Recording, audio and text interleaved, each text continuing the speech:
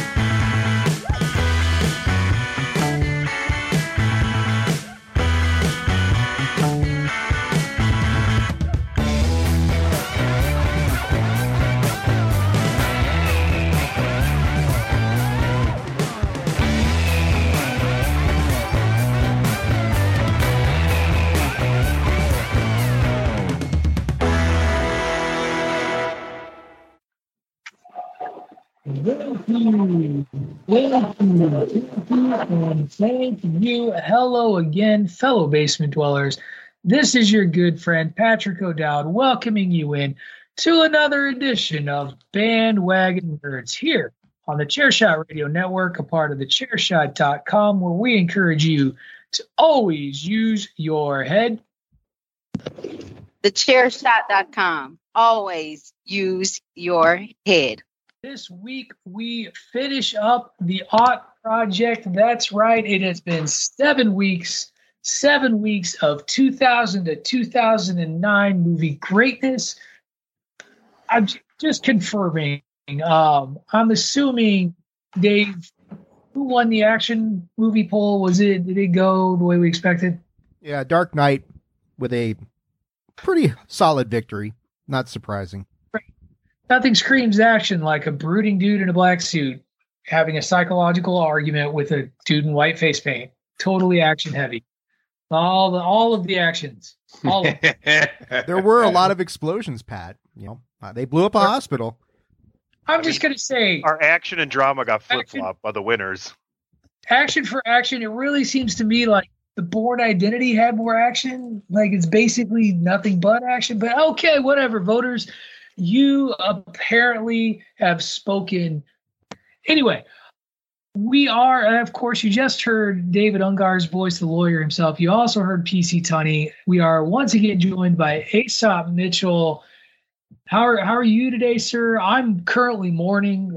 We are just an hour outside of my beloved University of Illinois Fighting Illini, going down to Houston in fairly convincing fashion. I'm a little down, fellas. I'm hoping we have some fun because we're going to talk comedy. So you ready to talk some comedy, sir? Oh, let's do it. We are going to talk comedy. We're also going to go to the trailer park with Dave back. The trailer park music can join us. We don't need to have any of that a cappella singing business that we had last week. And that's really our show as we wrap it up because comedies probably take us the longest to talk about because it's like, There's a term in professional wrestling called getting your shit in.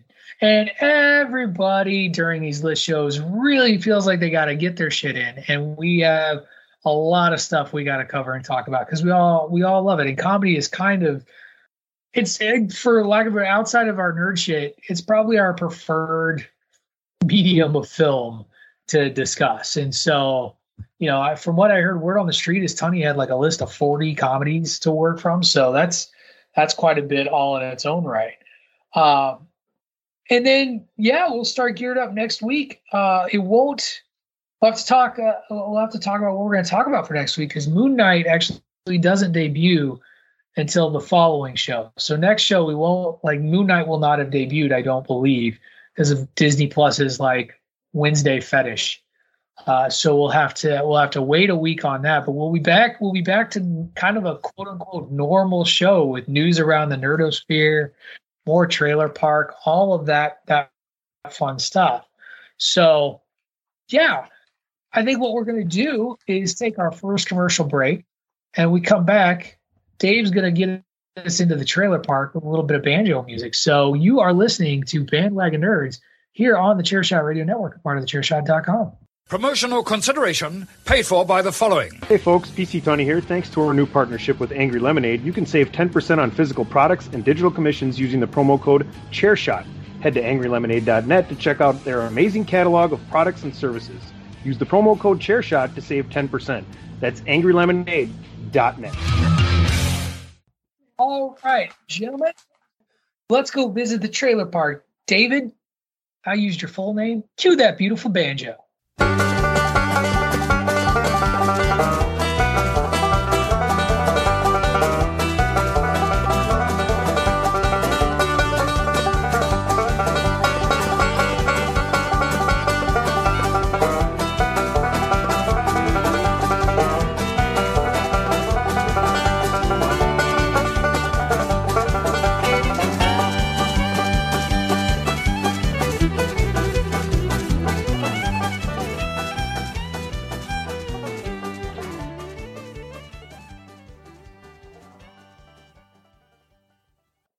Okay, so I know that this group is more of a Star Wars group than a Trekkie group, but our first, except for Aesop. Well, Aesop, you're new. You're newish. That's fair. You're just kind of rolling in here off the streets, the mean streets of Wisconsin, and you know, wandering in. But you know, week to week, I have to listen to PC Tony be like, "It's Star Wars. I love new Star Wars." Then there's Dave, who's like, "The Last Jedi was okay." Oh wait, no, that's me. Rise of Skywalker was okay. That's right. But Paramount Plus debuted a teaser trailer for its new Star Trek, and I guess it's fair to call it a prequel, in the sense that it is a precursor to the Captain Kirk era of the Federation, and it's called Star Trek: Strange New Worlds. And at least based on the trailer, I'm looking forward to how this series goes, because Star Trek, to me, and I think has always been the thing that's made it special, has not been about, you know, space alien battles and crazy, you know, crazy action stuff. Like, a lot of Star Trek has always been about this idea, kind of this higher ideal of what space exploration would be, like learning, exploring it, meeting new cultures, resolving differences without bloodshed, save the Klingons. Like, and we know that, you know, the Klingons do the thing. But this, you know, just from the first snippets that we got today, as we're going to follow Captain Pike, for those of you who know Star Trek lore, as it's something that apparently brings him out of retirement. But it looks like this is very much like in the early days of the Federation, in the early days of space exploration and discovering new worlds, which was everything that Star Trek was. Aesop, you said you're a Trekkie. Talk to us about your thoughts on this trailer. It is the most world that you get on Star Trek in a long time. And outside of, I would say, some of the films, and obviously like the old William Shatner Star Trek, where you get like some barren wasteland that's all orange and shit. This is finally giving you those worlds. And thankfully, I mean, that's what it's called, Strange New Worlds. So I would hope so. But I am looking forward to it. Paramount has done a fantastic job with its Star Trek line of everything, whether it be the more serious stuff like Picard or Discovery, or even some of the crazier stuff like Lower Decks, which I highly recommend to everyone. Star Trek Lower Decks is fantastic. They don't seem to mess up Star Trek. So if this kind of is on par with the rest of their Star Trek stuff, it's going to be good. And in fact, it has potential to be the best one out of the Paramount Plus lineup of Star Trek. You hear that, kids? Unlike Disney, Paramount doesn't mess up Star Trek. You know, Disney messes up Star Wars left and right. Dave, did you have a chance to watch this? I don't know. You're not a particularly huge Trek guy, if I remember correctly. I mean, I'm not like Star Wars. I definitely prefer Star Wars, but I like Star Trek. What's that? I said I'm not a Star Trek guy. That's right. Double negatives are the word of the day. But I've always liked Star Trek. I loved like the original movies, with Shatner and Leonard Nimoy and, from Motion, or the first one in Wrath of Khan. It's something else for Paramount Plus to really put out there and market to people to get more people invested in their service. That and Halo are probably going to be the big ones that are going to draw people in. So it does look kind of cool from the standpoint of it is kind of prequelish. We're going back before Kirk. You get some stuff with Pike. I mean, I'm interested. Sure. If I, full disclosure, my wife is sitting here in the air quoting studio with us today. So she's just kind of listening in, but she's excited about a Star Trek series. So that's got to count for something, right? Round of applause to her. Aesop gives you a round of applause, babe. He's not in this. She's excited if Shatner's in it. And I'm like, he's not in this, babe. She goes, I don't care. Well, and that's the thing too, is that Star Trek loves to do is call back to its old franchises. So when you say he's not in it, sure, there is a strong probability that he makes a cameo because they love to do that on Star Trek. Yeah, I mean, who knows? We'll see. Okay. Tony, you're not going to watch this series, are you? No. I didn't say that. That's all right. Well, let's move on to our next trailer. And this was a late ad after I sent the original one out. I meant to put this with the original rundown because Mike Myers has a new series coming out on Netflix called The Pentaverate, which looks to be a riff on the Illuminati.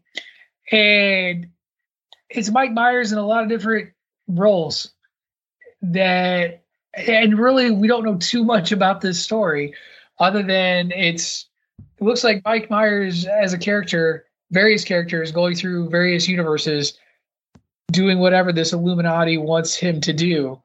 I love it because I basically wanted this to be a Mike Myers appreciation bit because after doing all the Saturday Night Live talk with Tony a couple weeks ago, I feel like this is very much by appearances kind of a Mike Myers going back to doing what got him to the dance in the first place. And that's just kind of being a ridiculous character in a lot of different guises. And so exciting for me. I'm very, very interested. We didn't get a ton out of this first trailer. But Tony, I'll go to you first. Mike Myers doing Mike Myers stuff in kind of a science fiction-y role. What are your thoughts? Yeah, I actually didn't know what it was until I started watching it, and then I was intrigued to see Mike Myers. It looked kind of goofy, off the wall, but I'm here for that. I doubt I will pay to see this movie, but I think much like I eventually watched, what was it, Free Guy or whatever it was with Ryan Reynolds, I'll probably watch this one too. Well, good news. This is on Netflix, so you don't have to pay to see it. Then I'll be watching it. There you go. Or you probably, I mean, it's not that you don't have to pay to see it. You're already paying to see it. Dave, do you want to see Mike Myers in an Illuminati show? I think it's actually pronounced Pentaverate, is my understanding. Nope. Huh? I want it to sound funny in Latin. Okay. The trailer was interesting because it starts off like very serious and very involved and very deep, and then you get the comedic element to it that I mean, yeah, if this is Mike Myers being Mike Myers with the cadre ensemble of individuals that we saw in the trailer, this has the potential to be really good. But yeah, it's a Netflix series. It's a series, or is it a movie? I think it's a series. I was getting ready to bring up the interwebs and give it a look. I mean, I'm cool with it. I mean, yeah, Mike Myers is one of those iconic people that we don't get enough of nowadays. So if they're bringing him back in this fashion and form, then yeah, it's something I want to check out, provided we have the time with everything else going on in the world. Well, we're not going to share. We're not going to review it. No, it's a mini. It's a mini series on. So, okay. An unlikely Canadian journalist finds himself embroiled in a mission to uncover the truth of just possibly save the world himself. Nothing like a mixture of Hitchhiker's Guide to the Galaxy and So I Married an Axe Murderer. It's going to be some fun. Married an Axe Murderer, great movie. Made my top 10 list of comedies from the 90s, so it had that going for it. Okay, moving on. This one's a personal one for me, but I gotta argue that whether you want to see Sonic 2 or not, the marketing behind Sonic 2 has been dope. Like, and this is old 40-plus-year-old man saying dope. I get it. Not cool. They say sick. No, it's sick, Patrick. No, it's lit. It's lit. That's sick. It's all of those adjectives. It is all of those adjectives wrapped into one. And I think the capper for me, honestly, was the Sonic 2 poster that is an homage to the Sonic 2 box cover art from the Sega Genesis release, with Dr. Robotnik having the hand on the 2, Sonic back to back with Tails, Knuckles hidden around in there somewhere. Here's the thing, the trailer makes this movie look really, really fun. And the original movie, I got to be honest, was really, really fun. I watched it with a little O'Dowd. He loved it. Like, we're signed up to see it when it hits theaters in April. But really, really fun. Like, it just seems like they've got the flavor and the attitude of the character. And I don't know who's behind making these things, but once they fixed the concept art of what the creature looked like, they've been on fire, and Sonic 2 looks like a good time. Frozen Dave, can you give your comments on the Sonic 2 trailer? I will work on unfreezing myself. Yeah, I think as far as trailers go, it looks really fun. Like you're saying, Pat, fun is the operative word there. I didn't see the first one.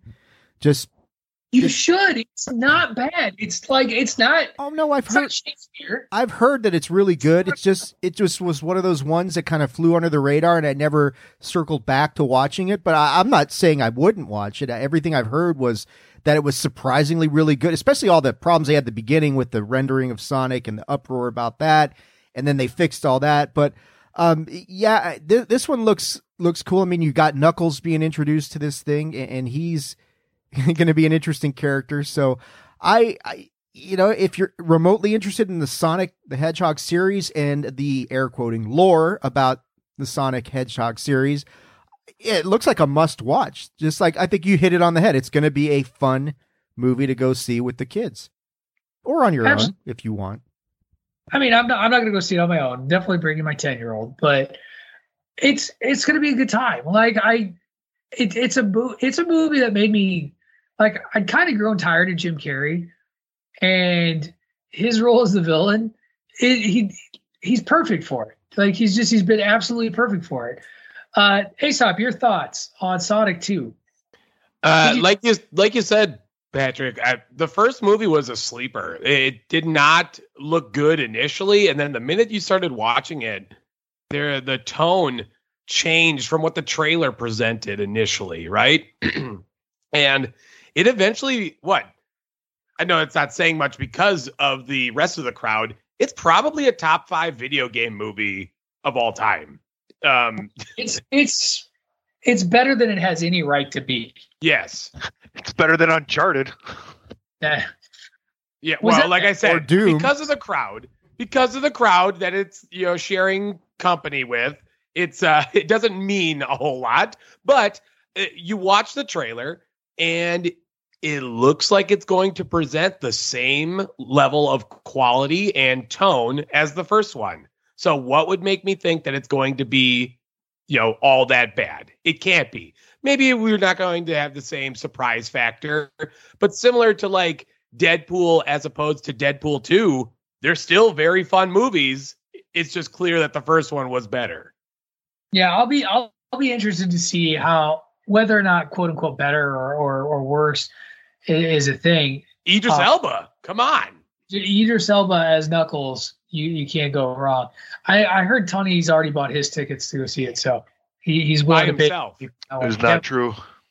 You can deny it. I heard, This is not a movie theater movie, but I will be watching it.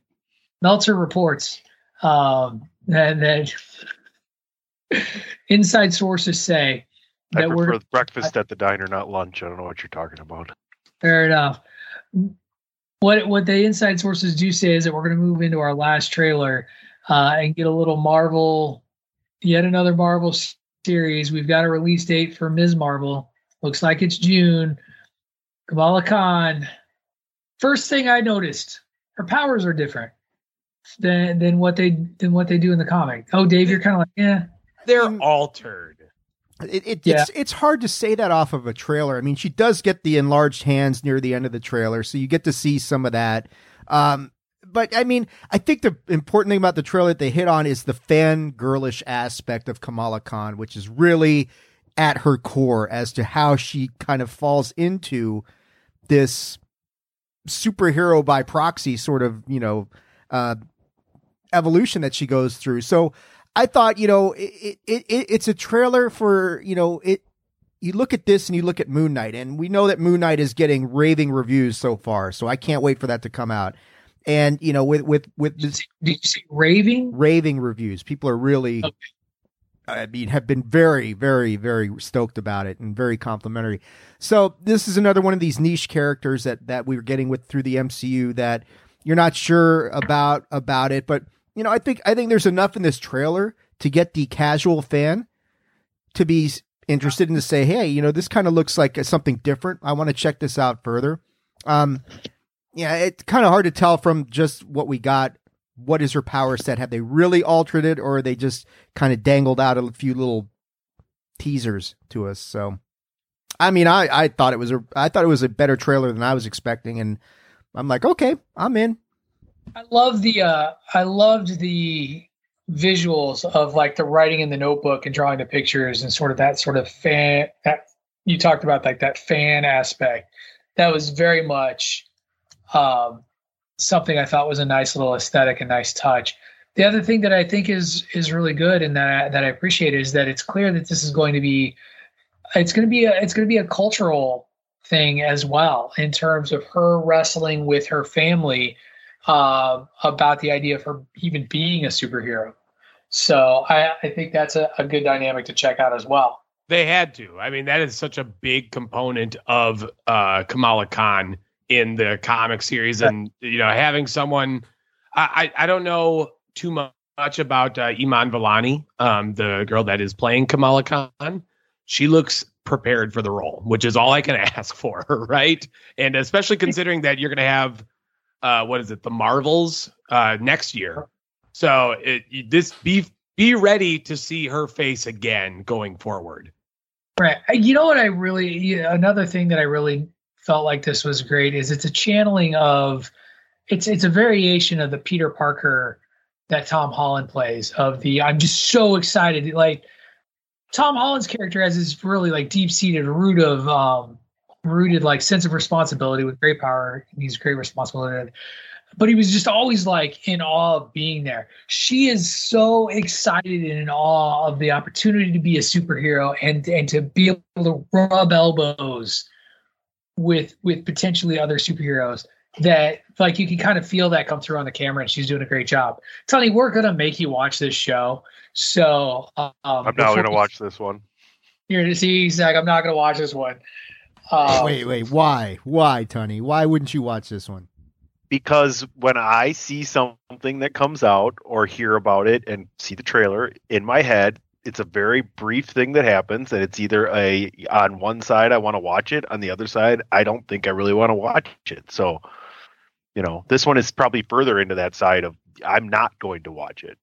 It seems really interesting. It's going to make a ton of new fans for Marvel. I mean, it's an ingenious, play to do this. You think about all the new little girls that are going to be fans of Marvel and try and explore more Marvel. So it's funny you bring that up, and not funny, but it's a really good point, because basically what we're seeing the Marvel do we call it a cinematic universe anymore at this point? Like, because it's not like when I think cinema, I think theater, and now like it's like MCU, the Marvel Entertainment Universe, and like this is very much following the trend that the comics that Marvel Comics has been trying to do and trying to grow its own audience.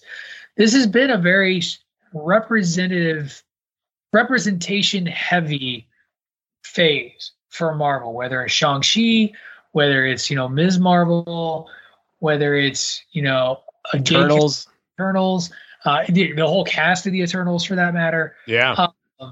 There's so much, and these are wildly, Ms. Marvel is a wildly popular character. Miles Morales, it's only a matter of time before he ends up in this shared universe because he is a wildly popular character. Gwen Stacy as Spider-Gwen, I think it is a matter of time before she shows up in these universes because Squirrel Girl. The Young Avengers, like members of the Young Avengers that still haven't been introduced yet. There's so much opportunity.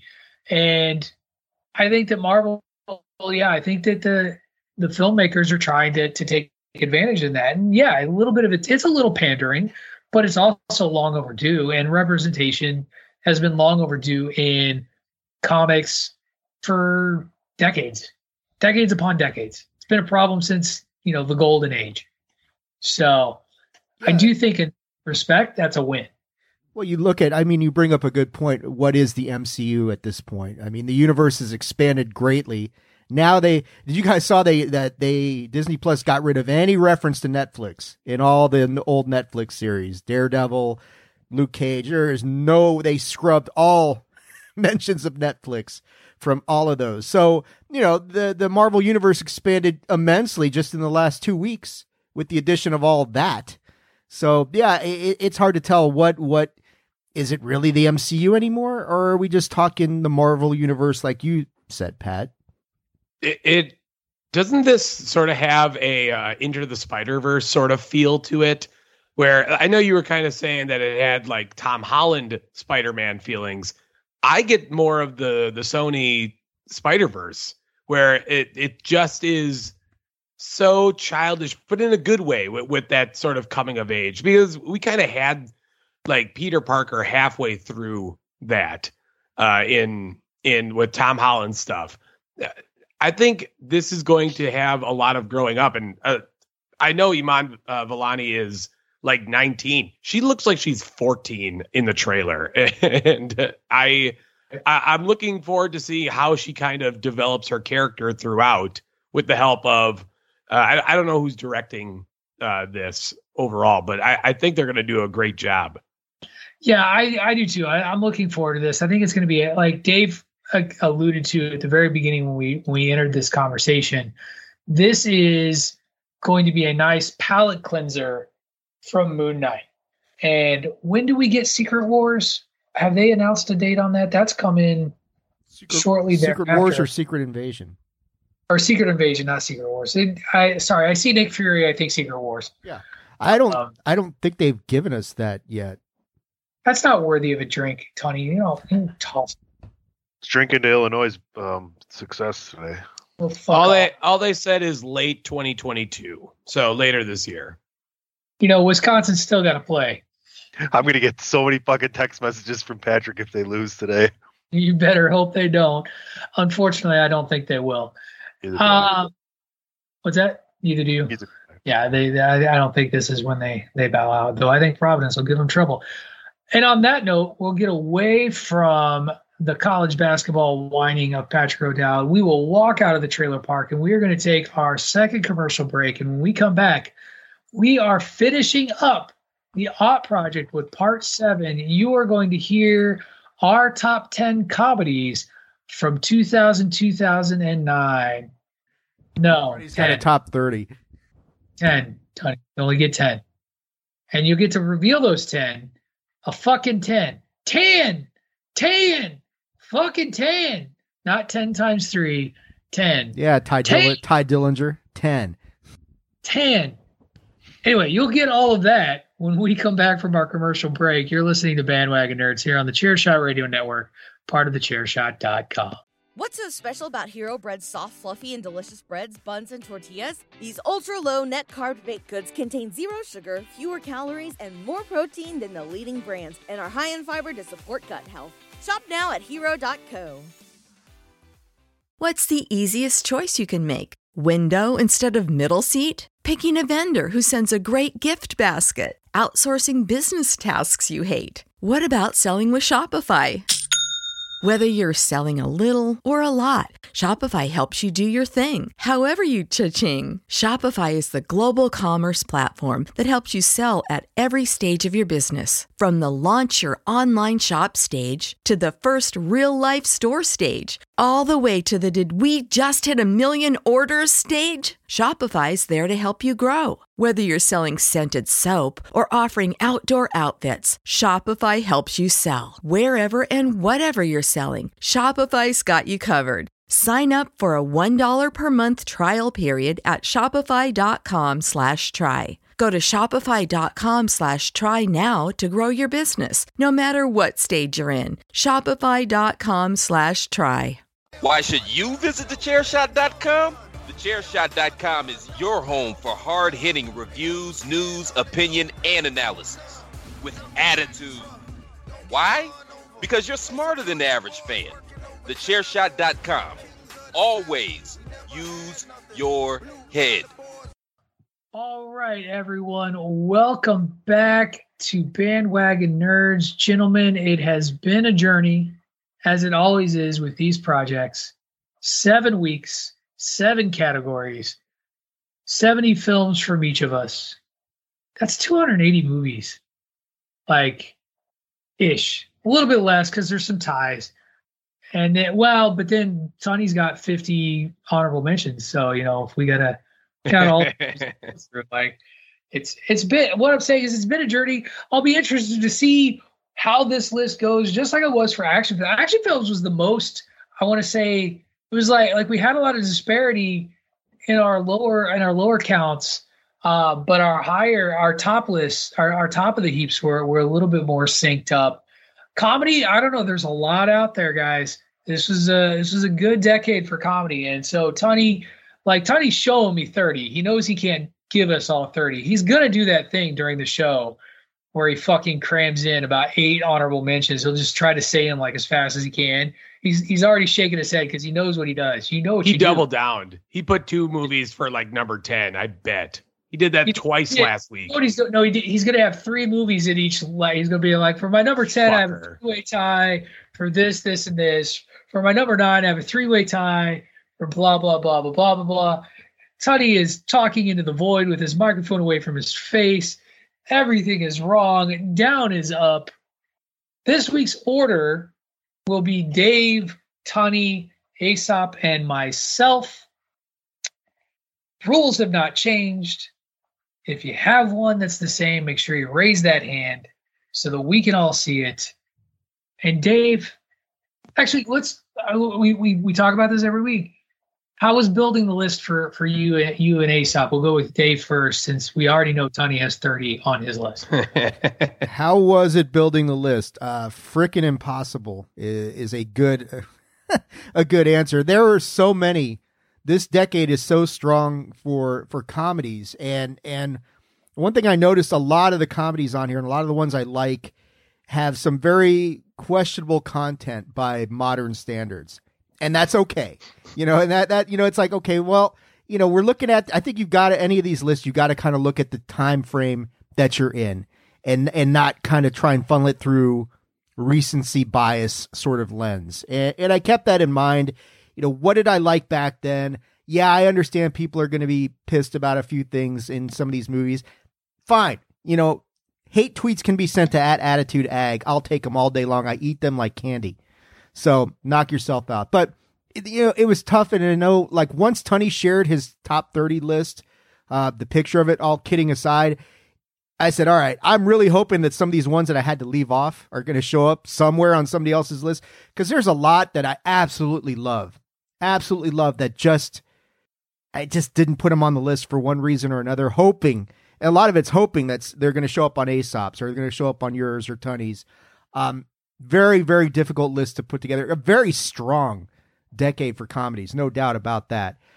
So yeah, I'll be interested to see what everybody else comes up with, but love putting the list together. Comedies are always, from the 80s project, the 90s project now, probably the most engaged and the funnest one of the categories that we deal with. So I'm ready. All right. Well, while you fix your camera again, Aesop, talk about how you built the list. I came into this list thinking that it was going to be relatively easy because I was able to name 8 movies right off the bat that I was like, this needs to be in my list. And then I had to find those final 2, which gave me the biggest aneurysm of all time. And it was like, how can I narrow down? I think it ended up being 10 films down to 2.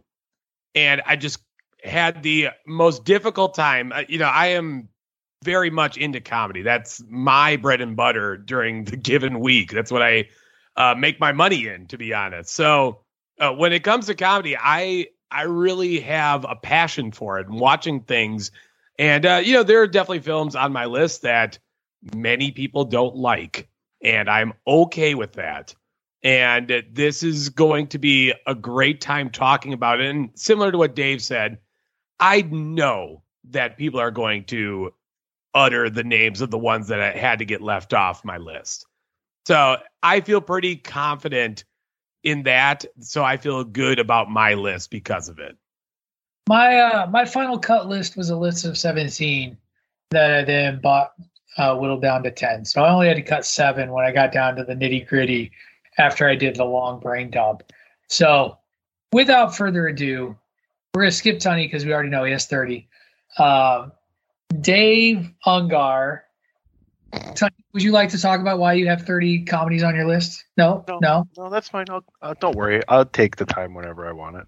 I know you will. You're going to take it, and I'm going to have to beat you. Then 2-hour time limit, Tunney. 2-hour time limit. Listen, I have barely said a goddamn thing since we started this show today. So listen. Watching the trailers I provide, you're like, "Oh, these suck. I'm not." I watched them all. I watched them all at breakfast this morning. I appreciate it. Thank you very much. Thank you. Thank you. Welcome, Ed Sullivan in the house. All right, Dave Ungar. That was a Chad Gable. It sounded more like or an Aesop Mitchell. Anyway, David Ungar. Shush. Shush. All right, my number 10.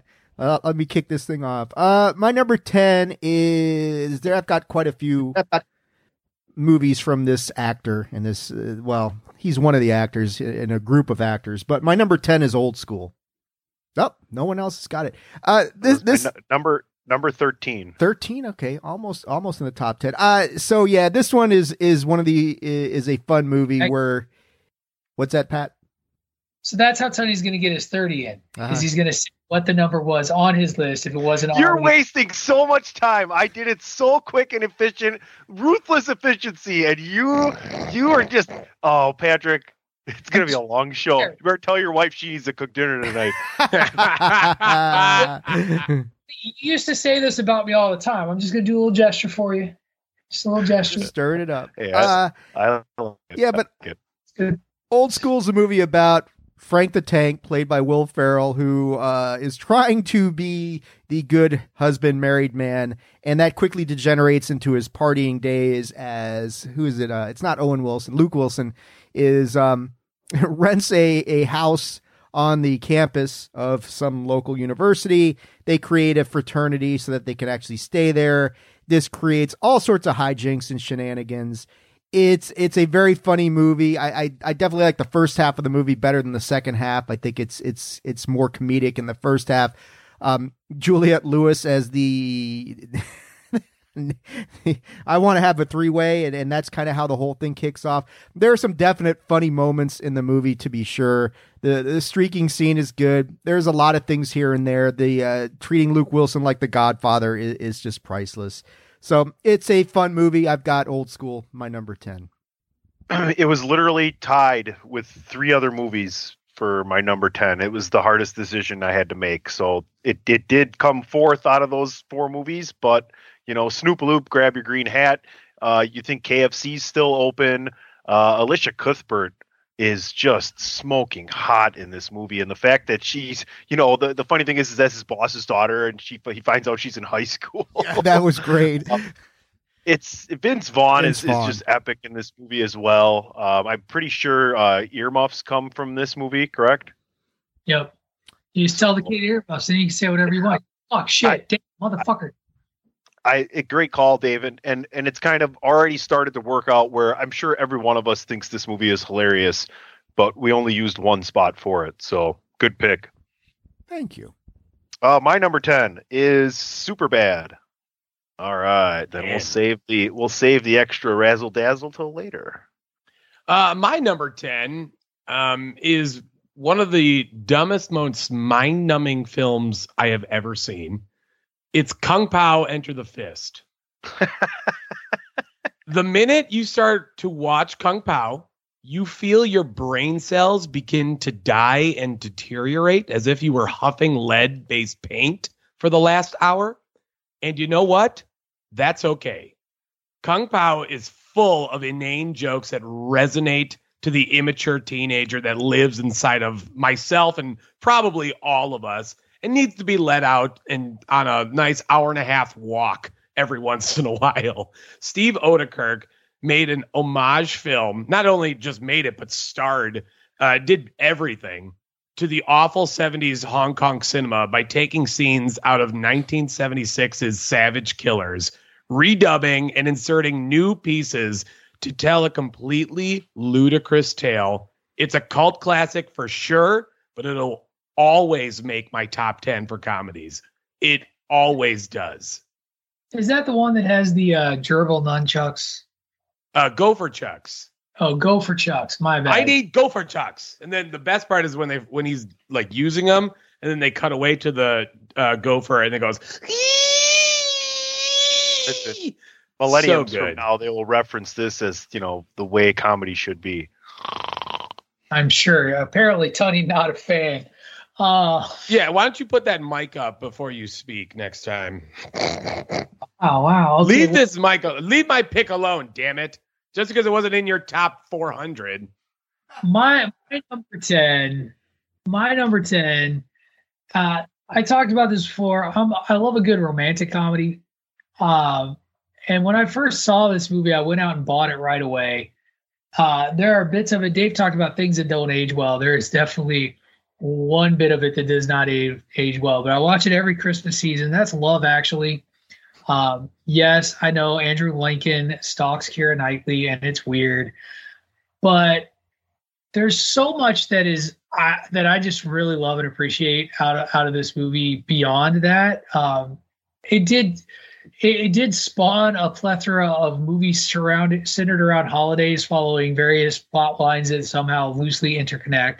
But if you don't find amusement out of Bill Nye and his relationship with his manager as an aging rock star trying to get the number one song from Christmas, and being on like a teen kids radio show not radio show, like a teen kids dance show, and writing graffiti on that. Writing graffiti about the boy band that says that they like to eat cock in front of all these kids. And then they're like, lots of kids watching. And he's like, oh, that's right, kids. Kids, here's a lesson from your Uncle Bill. Don't smoke drugs. Become a pop star and they'll give them to you for free.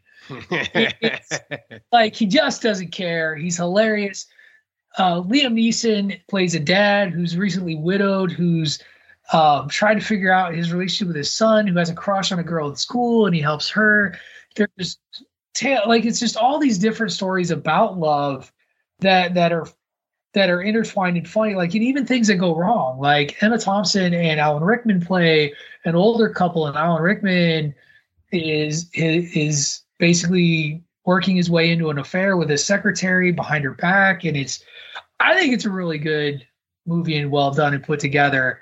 Unfortunately, it spawned a lot of knockoff sort of things like Valentine's Day and New Year's Eve. All these other like really terrible ones. But Love Actually, I still think is quite good. Thank you for your silence. I agree. I'm just like, you summed it up too well for me to comment. Fair enough. My number 9 is The Whole Nine Yards, starring Bruce Willis. And I'm going to forget his name. Chandler Bing. Matthew Perry. Matthew Perry. And Natasha Henstridge. And Amanda Peet. Michael Clark Duncan. Roland. God, what's his name? Roland. I'm going to forget his name. And Arquette's in it. I think Patricia Arquette's in it. But it follows Matthew Perry, who's this dentist in Canada, whose next door neighbor is Bruce Willis, who happens to be Jimmy the Tulip. And Jimmy the Tulip is a hitman who is hiding from Yanni Gogolak of the Gogolak gang. Because they're all looking for Jimmy's ex-wife. And it's like Ocean's 11, but goofy as hell. Cause it's basically a heist comedy. And Matthew Perry is just this poor guy who's like caught up in the middle because his wife is trying to murder him, trying to get him killed. Harlan Williams, that's who I was trying to remember. He plays like a cop who's a hitman. But like Matthew Perry just keeps getting caught up in all these things. He's like this nice dude. Amanda Peet plays somebody who was paid to like assassinate him, but she can't because he's so lovable. And it's just like the way everything sort of ties together and works out and the storylines. It's very Ocean's 11, but goofy and a lot of fun. It actually spawned a sequel that I can't believe actually got made, but there's a lot of those films, especially in the comedies list, that you're like, why? Kevin Pollak plays Yanni Gogolak, the mob boss who's looking for Jimmy the Tulip. It's good stuff. I love it. And that was my number 9. Good movie. Okay. I really liked it. It's one that actually fell through the cracks on me. I would have had a top 31. So nice pick, Patrick. I really like that movie. I'm glad you called out Harlan Williams because I was just talking about him last night with someone and how he is like the poor man's David Koechner. Right. He's underrated. I think he's underrated. Yeah. Oh, yeah, for sure. Dumb and Dumber is the one I remember the most, obviously. My number 9 is Black Dynamite. There we go. Tony's got to sort through all of his remaining 29 to figure out which one his number 9 no, it's is. Not. They're on each page. Oh, was yours? Notebook. No, was yours higher? Was someone else that higher on somebody else? Okay, sorry, I didn't see that. I missed that. Okay, my number 9 is Napoleon Dynamite. Stay home and eat all the freaking chips, Kip. Napoleon, don't be jealous that I've been chatting online with babes all day. All day he's been chatting online with babes. He's also been training to be a cage fighter. And Uncle Rico, he can throw a football over a mountain, by the way. And God damn it, if Tina would just eat her ham, maybe everybody would vote for Pedro. But I'll tell you, the best part of this movie is the fucking dance sequence that Napoleon has on the fucking stage. Oh my God, it is so great. And you could see all the guys in the audience like, what a dipshit. And all the girls slowly go, damn, that's kind of fucking hot. So what a fun movie. It's actually kind of a movie that I didn't like the first time I turned it on. I didn't get through the whole thing, but then over the years you rewatch and find stuff, and just a classic, quotable movie. Really kicked off a great, interesting run for John Heder in a few different movies that he ended up having. So that was my number 9, Napoleon Dynamite. As much as I love that movie, I do resent it for giving us more films with John Heder because he does not match Napoleon Dynamite one iota in every other subsequent film. Yeah, this is one of these movies that I'm really glad made your list because I left it off, but it's deceptively clever in what it does as far as the portrayal of everything, and just the humor is not so much in your face as it is you're just kind of watching it, and it like you're saying, Tony, the first time I watch it, the same thing. It's like, this is kind of weird. But then you watch it a few more times, you're like, oh yeah, this is really clever, this is funny, and yeah, vote for Pedro. You know, I like the guys where they roll up in the lowrider and they just look at the people and shake their head and they just back down. It's very subtle. It's very subtle in its comedic nature. Yes, him yelling at Tina the llama is my favorite part. God, Tina, just eat your ham. Fill your freaking gob. It is one of my wife's favorites. She would be disappointed that it didn't make my list, but oh well. She's in the other room. Just make a quesadilla, Napoleon. Yeah, quesadilla. All right, so my number 9 might be higher on somebody else's list, and it is Step Brothers. No, okay, left off here. So it's a second of my Will Ferrell movies. John C. Reilly is, what's that, Tony? 25? I enjoy this movie. These two deadbeat losers of these kids who end up getting thrust together because their parents meet each other at a conference and immediately fall in love with each other. And so we bring together these two, and the parents bond over the fact that both of their sons are deadbeat losers. And off and running we go from there. It's a very funny movie. There's some really good parts. You know, it's got a very good cast. Will Ferrell, of course, John C. Reilly as Dale, Mary Steenburgen, Richard Jenkins. Catherine Hahn is in this as the sexually frustrated wife of Derek, who's one of the brothers who decides that she's going to just have an affair with Dale. And oh my goodness. I watched the unrated version recently, which is a little bit more risque about what's going on between those two. And it's really funny stuff. And at the end, you know, the guys kind of find their own way and do their own thing. And I like the part where he buries Dale alive, even though he's like, I'm alive. He's like, yeah, I got to bury you anyway. And that's, it's silly and it's stupid in some places, but it's very funny. Step Brothers, number 9 for me. Great post-credit sequence as well, where they go back and fight all the children. Yes. Because everyone knows you want to punch a child in the face. Yeah, I said walked away. I think the cops are going to be here soon. So. Do you guys think we could get bunk beds? We'd have so much more room for activities. Yes, exactly. All right. Is it back on me now? My number 8? I think it's my number 8, and then it'll go. Oh, your number 8. Sorry, I'll drink. All right. So my number 8 is synonymous with 3 letters, gentlemen. NPH. Harold and Kumar Go to White. Oh, higher on Pat's list. Okay. Sit your ass down, Tony. Yes, I'm already sitting down. Sit down. My 9, Harold and Kumar is 19 on my list. Okay, my number 8, which I think is probably going to be higher on somebody else's list, is Anchorman. There you go.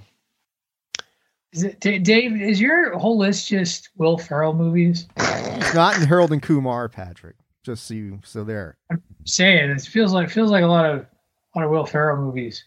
He's iconic with the decade. What do you want from me? That's fair. My number 8, which I'm sure is going to be higher on someone's list, is Anchorman. Was your 8 Anchorman? Yep. Nice. So as much as we disagree on things, Aesop, sometimes we do agree. Oh my God. It's like I'm not even on the show. Anyway, Will Ferrell, most overrated comedian ever. Anyway, my number 8, Aesop, we can now talk about Black Dynamite. It was just, you just had to wait one turn.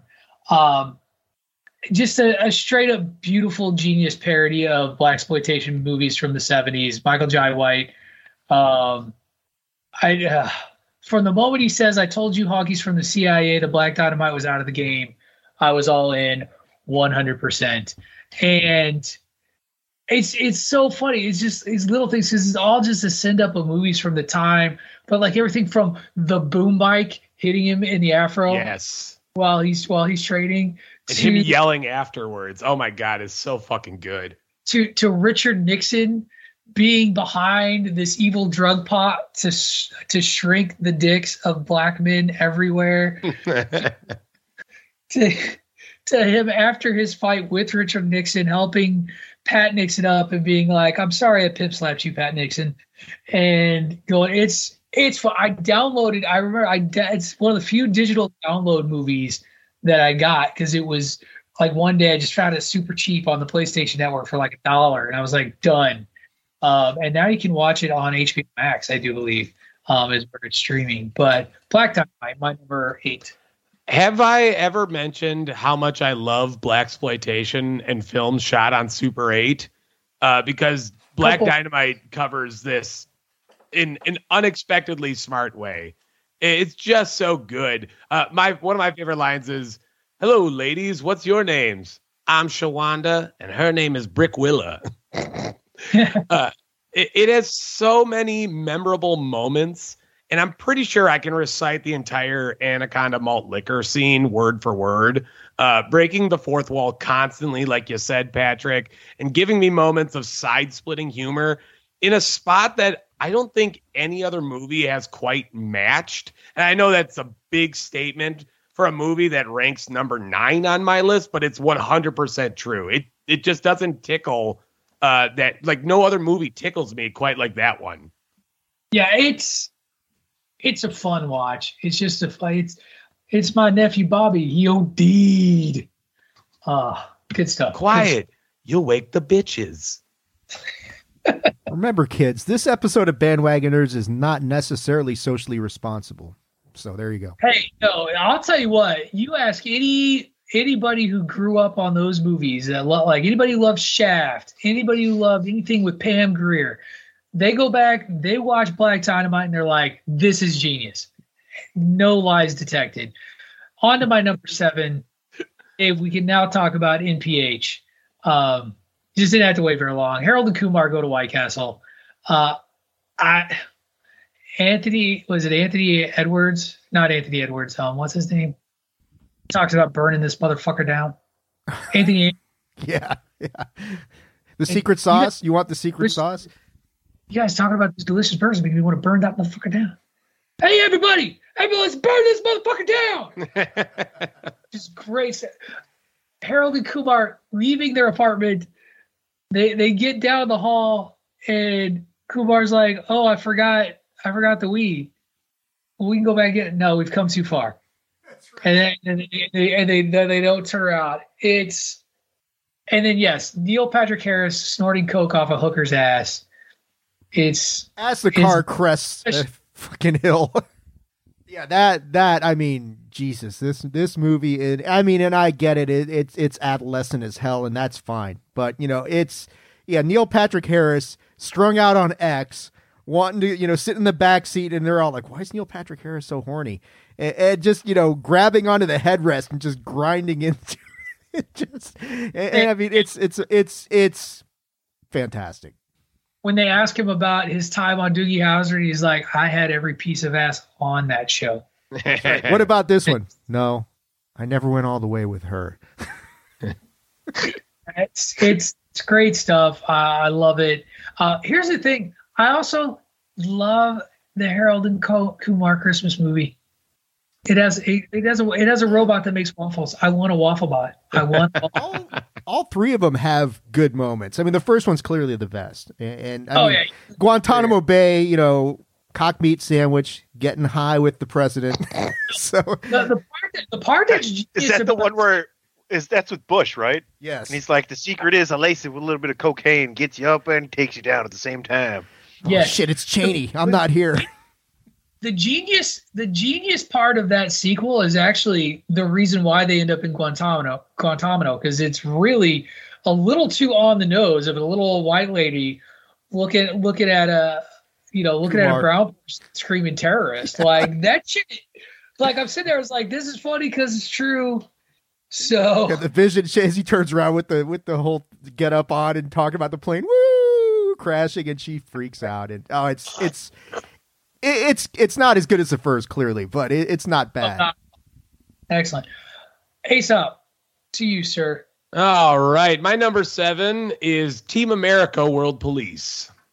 Matt Stone and Trey Parker might be the smartest comedians on this planet, whether it be on TV like South Park or on the big screen like Team America. Those two just know how to satirize everyone and every last topic and get away with it. Not to mention, to see what Parker and Stone do with Thunderbird marionettes is truly horrifying, yet one of the funniest things you have ever seen. I can quote that movie like crazy. Everyone knows the theme song, and it will forever live in the annals of my body of hilarity.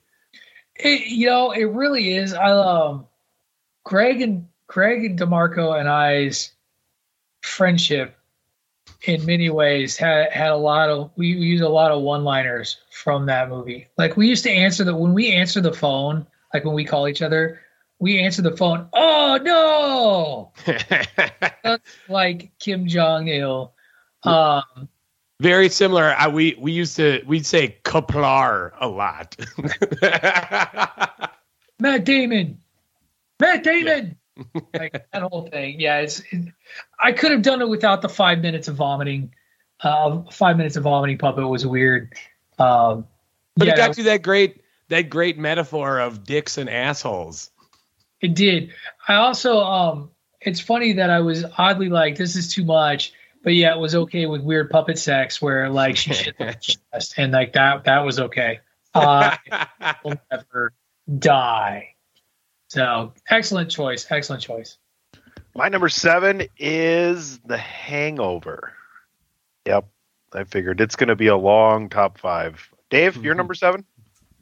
My number 7 is the college comedy Road Trip. No one's got it any higher. So done. 23. 23 for you. This movie is, I mean, the greatest performance by Tom Green and DJ Qualls probably of anything. What I love about the movie is, I mean, Tom Green's performance is real, and I'm not a Tom Green fan, but he was fantastic in this movie, especially with Mitch, the Python, and singing to him and Unleash the Fury, Mitch, Unleash the Fury.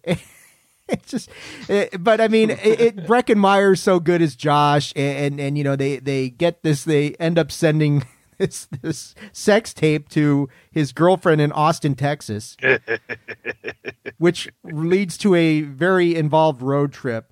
Sean William Scott, and I had talked about this with my nephew-in-law last night. I said, what I love about his role in this movie is they basically took Steve Stifler, or a variation of Steve Stifler from American Pie, and transplanted him into Road Trip, because it's a similar character, and he's magnificent in this movie. You know, I don't know if anally induced orgasms are a real thing or not, but it sure was funny finding out in this movie. So, did I say 2 fingers?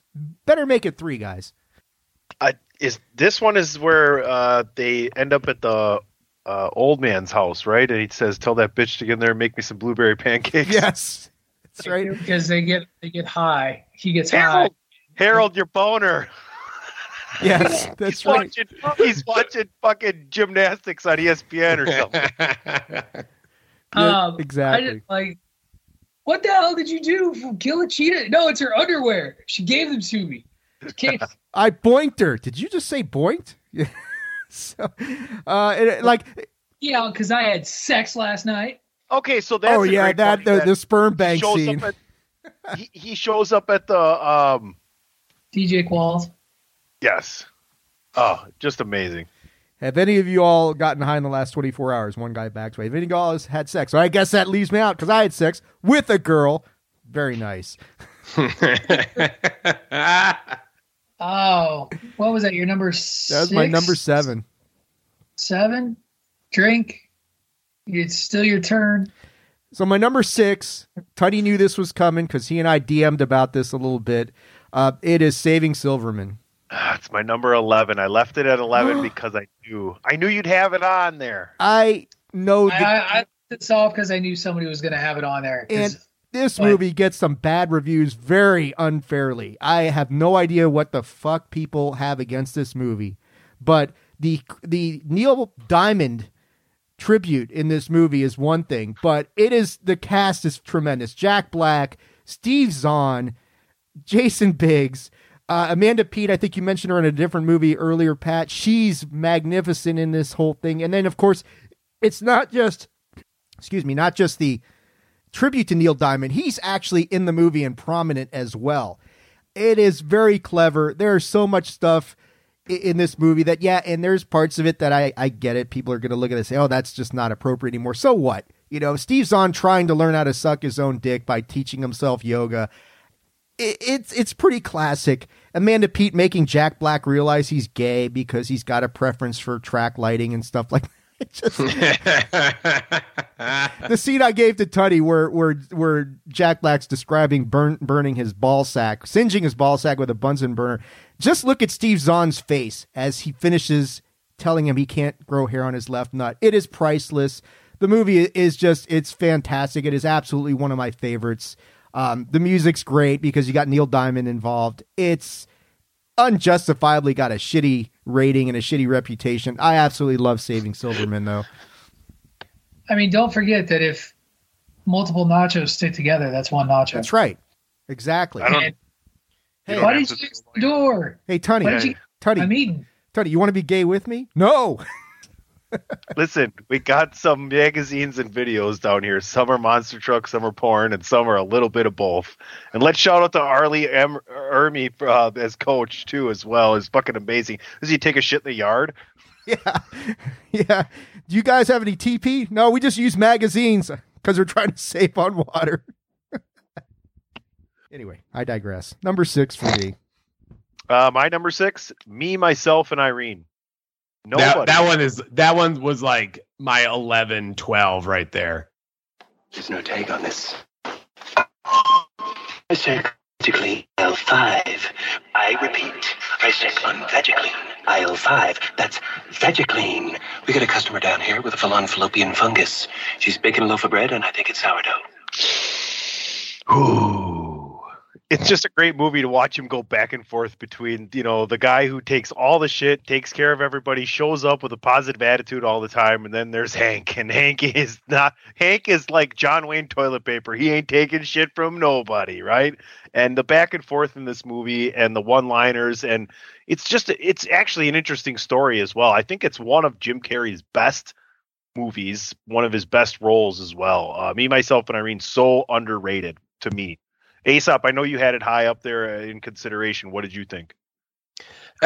It's just a more adult version of The Mask in a way, because Jim Carrey's allowed to create a whole litany of characters that, in fact, he's allowed to expand upon a little bit too, because of he's having these twisted brain functions. Just that opening scene where the children just are black children, and he just sort of walks right by it, doesn't even care. It just hits hard. I love that movie, and again, I figured someone was gonna. You know what? And speaking of taking shits in yards, Jim Carrey does it finally to get back at his neighbor for stealing his paper all the time, right? Or his dog kept shit in his yard too. Dude, the 3 kids, they are the best because they've learned everything from watching Richard Pryor live in concert and Eddie Murphy. So everything they say is funneled through that comedic lens. But get your foot long in a bag of nuts right here. It's just so much good stuff in this movie. Whitey, the albino, is just, great performance. Yeah, great call, Tony. It was on my short list of honorable mentions. Sorry about that. I got nothing. I didn't like the movie, so okay. Yeah. Hey. Well, and I tried to contribute in the last one, but y'all talked over me, so I really haven't had a chance to participate in my own fucking podcast. So thanks for that. I'm just putting that out there. I'm feeling a little neglected and hurt today. I think it's a carryover from Illinois. You just got to get in there, Patrick. Come on now. This is no different than any other week. I can't see because what you two just did was like you quoted over me. Like I was talking and you just talked over me. So Aesop, please, it is your turn. Go ahead so that Tony and Dave can talk over you.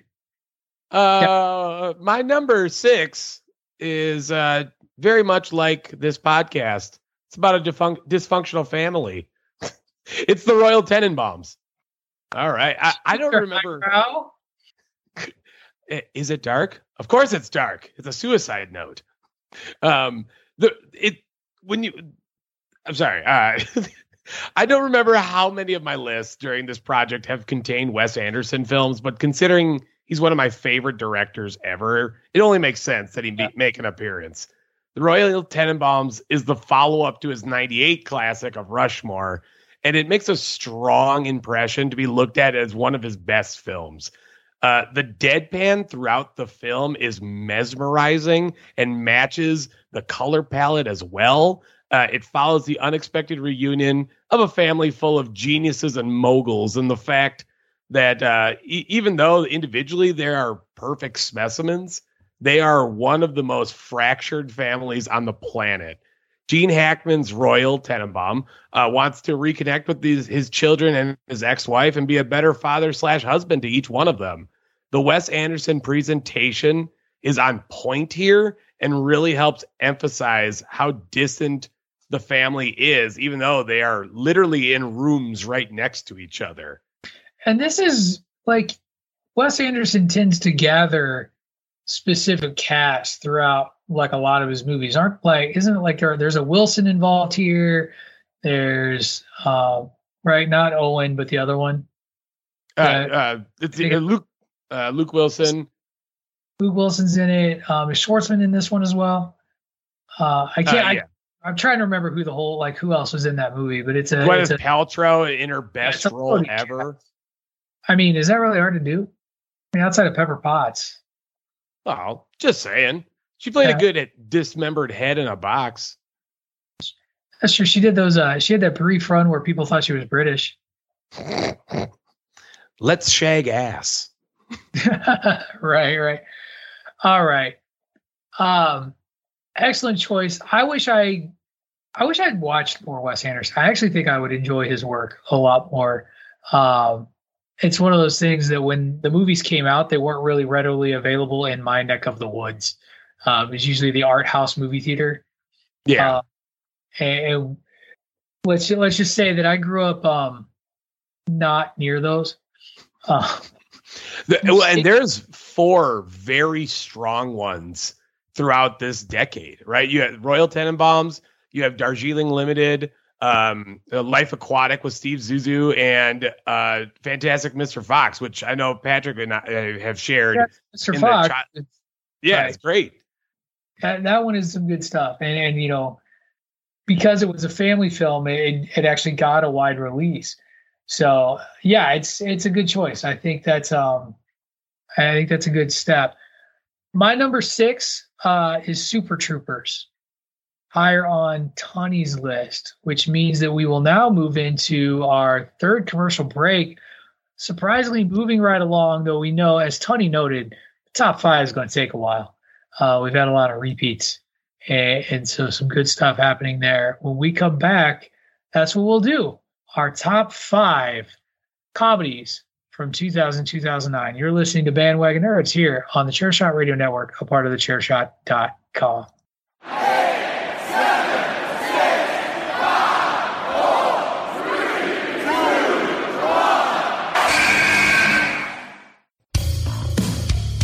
This is your boy Kenny Killer telling you to make sure you check out thechairshot.com, bringing you breaking news, interviews, podcasts galore, everything pro wrestling. Make sure you check it out, thechairshot.com. All right, welcome back, everyone. But before we get into our top 5 comedies of 2000-2009, I forgot to do something, and that is remind you all that if you like what we do, if you love what we do here on thechairshot.com, if you love listening to me get all pissy with Dave or with Aesop or with Tony, or if you love Aesop talking about movies nobody's watched in the theaters, then you should really support us by heading over to prowrestlingtees.com/chairshot. Aesop's like, yeah, nobody's seen these movies. prowrestlingtees.com/chairshot. And invest in a Chair Shot shirt. We have all kinds of great designs to choose from. There's even one for this very show. They are very, very affordable at $19.99 a pop. Or if you're feeling fancy, you should spend a few dollars more. Get it soft style. It'll feel nice on your giblets. And you'll thank us later. I'm telling you. Again, we love putting out content each and every day. We love doing this for you, and the best way to support us and keep us on your internet airwaves is to head over to prowrestlingtees.com/thechairshot and invest in a Chair Shot shirt. I still think Chair Shot Umbros, or not Chair Shot, Chair Shot Umbros should come as well. We got to work on that. I'd buy one pair. But they got to have the checkered design. Like you have to have that like holographic black checkered design with the logo. You all know what I'm talking about. Umbros, children of the 90s. Unite. All right. My number 5. This movie spawned a boatload of really bad sequels and a boatload of really, really knockoff style of films in the same vein. It's a parody flick, came from the Wayans brothers, called Scary Movie. No. Scary Movie, in my opinion, it's a dumb comedy, but it's one of the smartest dumb comedies that out there in terms of its homage and its send up of horror films, and centered around the idea of Scream, which itself was a little bit of a parody of horror movies, but it was a horror movie. This is just straight up goofy ass comedy that was an homage to so many classic horror films, and it's where I first learned about the existence of Anna Faris. It's the first time I saw Wayans brothers in a role where I was like, I kind of get this joke. Like, I understand what's happening. And it's just, it reminded me of a Mel Brooks movie. And in fact, it reminded me of a specific Mel Brooks movie. It reminded me of High Anxiety, which is a send-up of Hitchcock movies. This is very much the same thing. There's homages to Halloween. There's homages to Nightmare on Elm Street. There's homages to Friday the 13th. It's all over the place, and it's done in like just the most base, gross comedy. I think my favorite sort of send-off horror parody is the Nightmare on Elm Street blood filling the room scene, but it's a dude orgasming and blowing the woman up on the roof ceiling and sticking to the ceiling from his skull. It's hilarious. Those guys knew their stuff. And put together a great movie. And then it unfortunately spawned way too many knockoffs and way too many sequels. And so like the Wayans brothers got out of that after, I think, Scary Movie 2. I think Scary Movie 2 is like what they did, those two. And Scary Movie 2 is okay. But then it really just off the rails bad from there. But Scary Movie 1, I think is actually brilliant. I think it's very, very clever, and it made my number 5. There's a lot of great quotable lines in that too. White woman dead, and we're getting the fuck out of here. Hop in the van and they speed out. It's like I said, it's smarter than people give it credit for. And I really liked it. I remember just being like, "Oh, they did that. Oh, that's a reference to that." Who knew? My number 5 is Walk Hard, the Dewey Cox story. What is this face for, PC? What is this face for? Man, what a pairing. You have Judd Apatow and John C. Reilly, which make magic in this parody biopic that really separates Reilly from his peer in Will Ferrell. Because John C. Reilly is the better comedian and better actor. Yeah, just saying that. You never see musical comedies done right, especially done right. Yet Walk Hard nails it with great original songs to go along with a strong performance by its lead. To me, this captured John C. Reilly's career, catapulted John C. Reilly's career and let everyone know that he is more than a Robin to someone else's Batman. Nothing like the good musician L'Chaim, Cox and Lil Nutsack. It's a good combination. So Tony, are you just not a fan? Is that what I'm getting out of that? Not a fan. It did not make the 30. You have your mic up. Your mic up or muted. I seen the movie. I wrote a song about an octopus. Jammed up your ass. You're lucky we let you play the drums. I mean, if that's not a K, I don't know that I've heard a K. When is a K not a K? It was fine. Oh, there you go. Tony, to you for your number 5, sir. My number 5 is Waiting. Oh, nice. Now look, the main thing to remember is to get the other guy to unknowingly look at your cock and balls. Okay, don't just fucking pull down your pants and say, "Look at my dick." You gotta be sneaky. Gotta be sneaky, okay? Ryan Reynolds, Justin Long, Anna Faris, Louis Guzman, as we heard right there, and a great cast of other. Dane Cook is in this movie as a cook. Oddly enough, it follows the lives of and interactions of a like I don't know, some big diner or whatever, at the restaurant, and you just get the interactions from everybody. It's drugs, it's sex, it's everything. It's relationships. It's hilarious. Yes, Patrick, you're dying to jump in here. Well, the waitress who's angry all the time is one of my favorites. And at one point she's yelling at everybody back in the kitchen, and I don't remember the guy's name, but he was the principal from Boston Public, and he's like, I used to be a counselor. If you ever just want to talk. And Shy McBride, Bishop Coleman, and she's like, Wow, that's really nice, Bishop. I don't know, but why don't you just wash the fucking dishes and leave me the fuck alone? Goddamn psychobabble bullshit. And then of course the line that sticks with me forever. Look at you, Monty. You're the coolest guy at Shenanigans. That's like being the smartest person with Down syndrome. I fell out of my chair laughing. It's wrong. I know it's wrong. But it was funny as fuck. Like, that line is funny as fuck. I'm sorry. So I actually gave the GOAT to Satchel McFlippins, the General, and DPP in Vegas. So So I did it by exiting our hotel room into the hallway and then knocking on the door and getting them to open the door.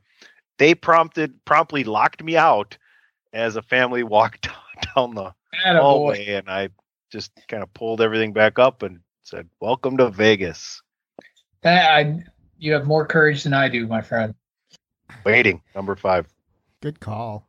So my top 5, in full disclosure, any of these 5, I could reverse the order and I would feel completely fine with the order of my top 5, as any of them could be number 1. But my number 5 is Superbad. Higher on Ace. Okay. So my number 4 is this is the one that I'm sure people have some significant, especially my dog who's got issues with it. But my number 4 is Tropic Thunder. All right. I'm just a dude pretending to be a dude trying to be another dude. What dude are you? It's already, Viet Cong's already plural. You wouldn't say Chinese's. The movie is tremendous. And I know this is one of those ones that doesn't age well because of the whole Robert Downey and the blackface thing. But that notwithstanding, his portrayal of Lincoln Osiris, all the other issues notwithstanding, is absolutely tremendous. And especially when you compare, you think to yourself, that's Tony Stark? Yes, that's Tony Stark, that same guy. Ben Stiller is magnificent in this movie. And Tom Cruise is Les Grossman. What I want you to do is take one step back and literally fuck your own face. It's just, there's so much about this movie that I absolutely love. And I won't go into all the quotable stuff, but there's a lot of it in this movie that's very quotable. It's number 4 for me, Tropic Thunder. Top 10 for names all time in that movie. I love the names of that. Kirk Lazarus, Tug Speedman, Al Pacino. Yeah, that's right. Jack Black as the coked out. I want to wear your insides like a unitard. Jesus, it just, the cast is one of the best casts I think I've ever seen. Matthew McConaughey as the agent. I got TiVo in your contract, Tug. You don't have to apologize to me for that shit. Flaming Dragon. Cover me, limp dick fuck ups. That's right. It's really interesting because this is one of those where the argument between like distasteful and satire, like they really butt heads really hard, because it's like you talked about the Robert Downey Jr. blackface thing. It's literally being satirical about these actors who go too far in getting into their roles and who they are as character actors. You're not supposed to be like, oh, Robert Downey Jr. is playing a black man. That's not what's supposed to happen there. I think it's fascinating to me. And again, like I always look at the conversation that he has with Ben Stiller over his role as to why he didn't win an Oscar. It's because he went full retard. And again, the way that they say it, you're like, oh, clutch your pearls. And then they give the examples and you're like, he's wow, right. It's a little too real. Yeah. Like, wait a second. It was like pistol whipping a blind kid. Jeez. So, Tom Cruise. Yeah, Tom Cruise is Les Grossman. Who would? It ranks right up there with, you talk about makeup jobs, and we talked about this with the Batman. It's right up there with that. G6, baby. Man, everybody's gay once in a while. That's right. My number 4 is Wedding Crashers. Nobody? Is this your place? No. No, I live with my mom. Oh. Yeah. You hungry? Hey, Ma! Can we get some meatloaf? Chaz, I think I'm okay. I had a bite right before I came over. Thank you. You sure? You know what? I will have some meatloaf. Let's have some meatloaf. You want some? I need... Hey, Mom! The meatloaf! We want it now! The meatloaf! What is she doing? I never know what she's doing. He's an innovator, Tony. He's an innovator, Tony. Oh my God! Will Ferrell's drop in of this movie is excellent. It's another old school kind of thing. It's mostly the same people and everything. The story's excellent. How they get dragged off after the wedding and it just continues on. I think my favorite part of the movie comes very early. Owen Wilson is a divorce lawyer and does negotiating, and they settle on the flight miles on the credit card or something like that, I believe it is, and they were satisfied with that, and that was a good day for them. So Dave, I don't know, did that strike a tone with you being a lawyer? Like, well, we got a little bit done today at least, thank God. This is one of these movies I'm so happy it's on your list because it pained me to leave. This is one it pained me very much to leave off. I don't know about resonating with me as far as that goes, but everything else about the movie certainly resonates with just about anybody on some level. That it's just, the guys are just, this con that they pull that kind of backfires on Owen Wilson, and he actually falls in love with, who is it? Rachel McAdams? Is she she's the one that, no, she goes crazy for Vince Vaughn here, I believe. No, that's Isla Fisher. That's right. Yeah, my bad. Yeah, drink. Right. Drink again. Tony's got no problem drinking. But I love this Bradley movie. Cooper, Christopher Walken. Yeah, Christopher Walken is tremendous. Vince Vaughn is great in this one. Go ahead, Pat. I'm not going to talk over you this time. Go ahead. And that's what we do in Maryland: crab cakes and football. And I appreciate it. So y'all remember the PlayStation Portable, PSP? Yes. It had movie discs, and Wedding Crashers was one of 2 movies that I owned for the PlayStation Portable. It was 3. I owned Labyrinth, Blade, and Wedding Crashers, the uncensored version. And when I would take flights, I would watch Wedding Crashers 9 times out of 10 because it was like the perfect flight time from Hartford to Chicago. And so as we were getting ready to finish our final approach, that would be them driving off in the car, making up this story for their next wedding. I watched that movie thoroughly and repeatedly. Make me a bicycle clown. Jane Seymour as Kathleen Cleary is phenomenal. I still have a crush on Jane Seymour. Motorboating son of a bitch, Pat. Death, you are my bitch lover. Excellent choice. So that is on to me. Yeah, I was like, it's time for somebody to drink because I don't. My number 4 is Shaun of the Dead. See, and I thought about it. I thought about and again, I left all the Simon Pegg movies off. Oddly enough, yeah, it was pretty safe for you to leave it off because you knew I was going to grab it. And it didn't even come to that. It's funny. I enjoy Shaun of the Dead quite a bit, but when it came down to these are the things I watch on repeat, it wasn't one that I watch on repeat. So it's one that if it's on, I stop. Okay, I'm in. You've been Shawshanked at that point. Edgar Wright does exactly what you need to do in comedy, and that is to pinpoint things that people know and understand. In this case, it's the zombie apocalypse lore, and add just enough absurdity to produce a comedic and emotional romp, right? He may not have been the very first person to mix comedy and horror, but he arguably does it better than anyone has. And let's not forget how great Nick Frost and Simon Pegg are playing the main characters.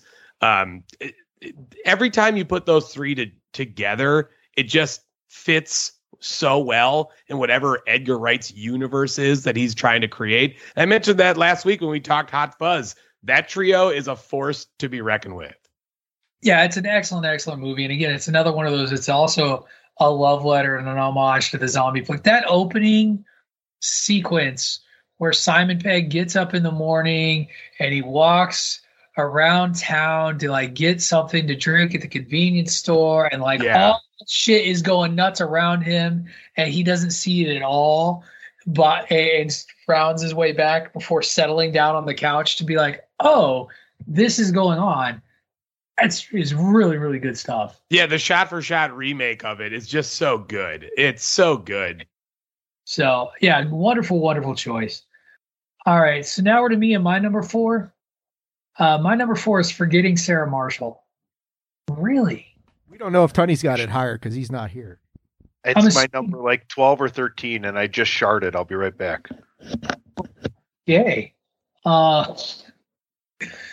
That announcement brought to you by One PC, Tony. It's from the movie. Jesus Christ. I get it. I get it. Any movie that utilizes a puppet musical telling the tale of Dracula and then gives you a payoff at the end of a puppet musical of Dracula with an overacting Bill Hader pretending to be Van Helsing and the sign, like that shit is genius. But for me, Jason Segel carrying this movie, but when he's finally lost his shit on Sarah Marshall and he's walking around and he's like, oh, look, a wedding in Hawaii, how original. And he goes like walking off. It's just like that. That's it for me. That you've got Russell Brand, with his hit song Inside of You. It's speaking again, sound bites that Greg had for the Greg DeMarco show, the Patrick O'Dowd Internet Bullshit Report soundbite that Greg uses every once in a while is Kristen Bell saying bullshit in his accent, and he put it on a repeat.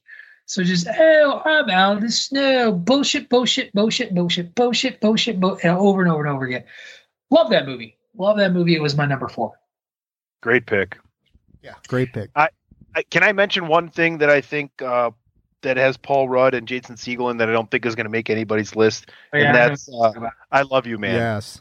I just honorable mention quick there. So slap into bass. Motherfucking. Yeah. Hurt my feelings because I've had to explain to many young people who Rush are. R.I.P. Getty. Anyway, or Neil Peart. Just the whole damn band.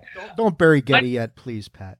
I haven't heard him say it yet, so I'm assuming it's either his number 3 or it's higher on his list. But my number 3 is Best in Show. No, you didn't put it on your list, Aesop? You've been talking about Best in Show. I do love Best in Show so shit much. About leaving Best in Show off of his list. I know. I would say, first of all, he had 30 goddamn movies. I can say that it's a shame he didn't have it there. Talk that movie out, like you specifically. I know, and it pains me to do it. I'm sorry to disappoint you. Christopher Guest in that documentary style film with just, and again, you talk about go-to cast. Like he uses so many of the same people in these movies because this leads to you have A Mighty Wind, For Your Consideration, like all these similar style movies. Hell, even you go back to This Is Spinal Tap. But Best in Show, which is just all these people bringing their dogs to a dog show, and the nuttiness of these owners, whether it's Eugene Levy with Catherine O'Hara, whether it's Jane Lynch, and I can never remember the name of Stifler's mom. I can't remember who the woman is that plays. And she's also in Two Stifler's Broke mom. Girls. You had it right, Tony. Yeah, she's also in Two Broke Girls. Right. Ed Begley Jr. as the hotel manager. But Eugene Levy is like the best part of this whole thing. Like everywhere they go, they keep running into people who know his wife and have fucked his wife.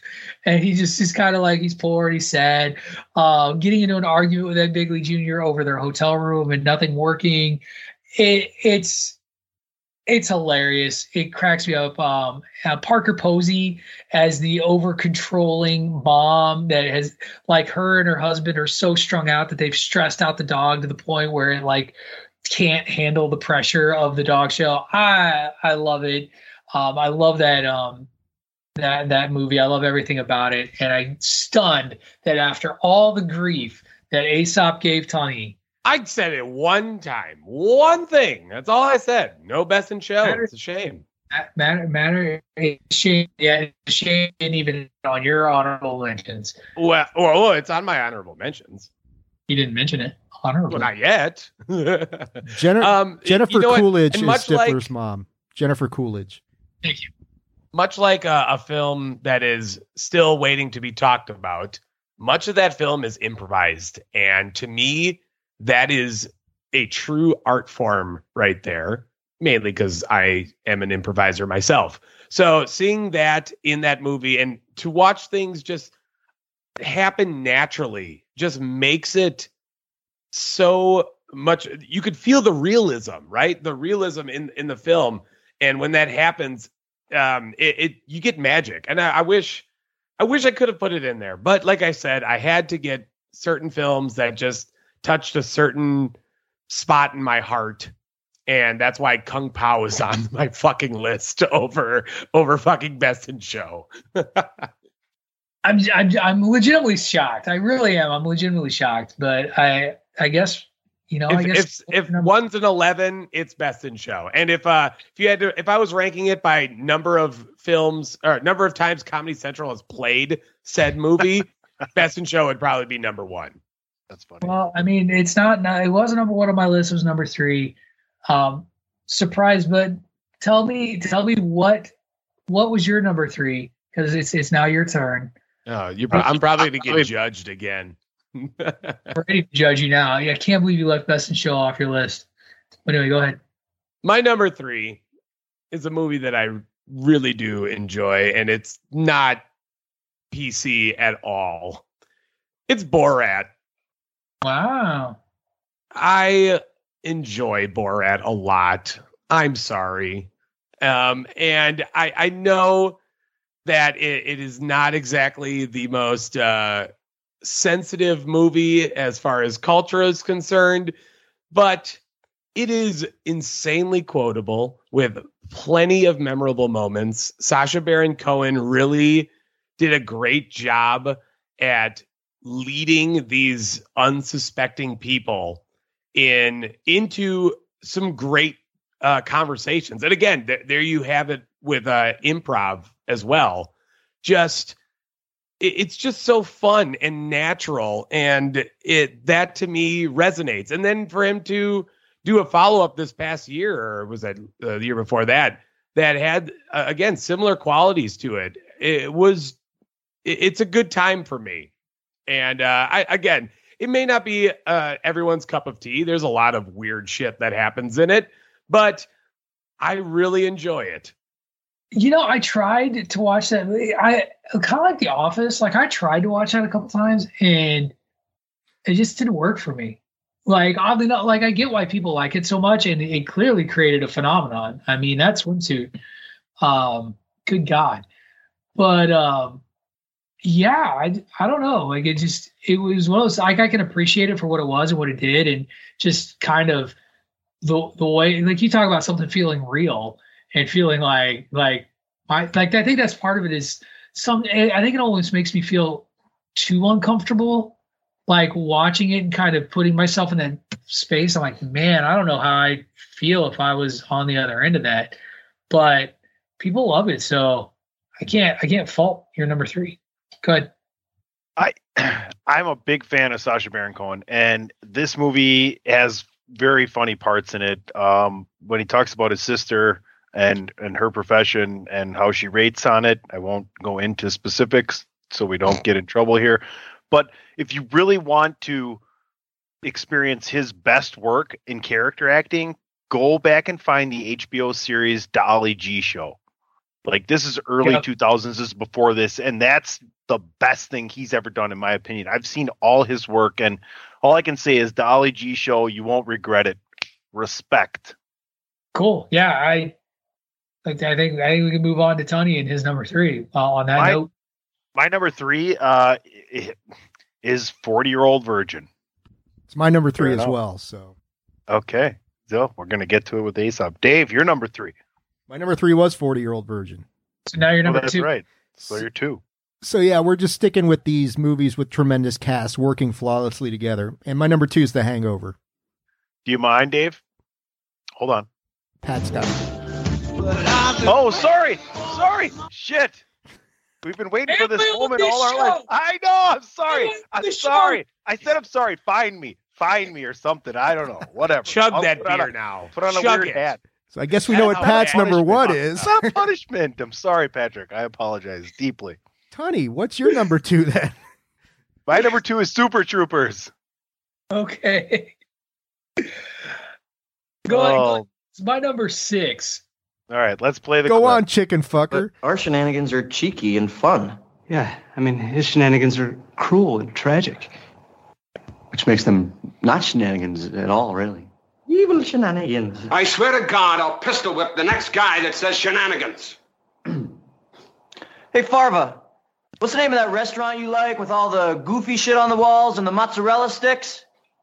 You mean shenanigans? No! You're talking about shenanigans, right? Put those away! It's Broken Lizard, right? Is the media company? Yes. Yeah. Just shout out to them and all the movies that came afterwards, like Wimbly Nimbly, they get pulled over.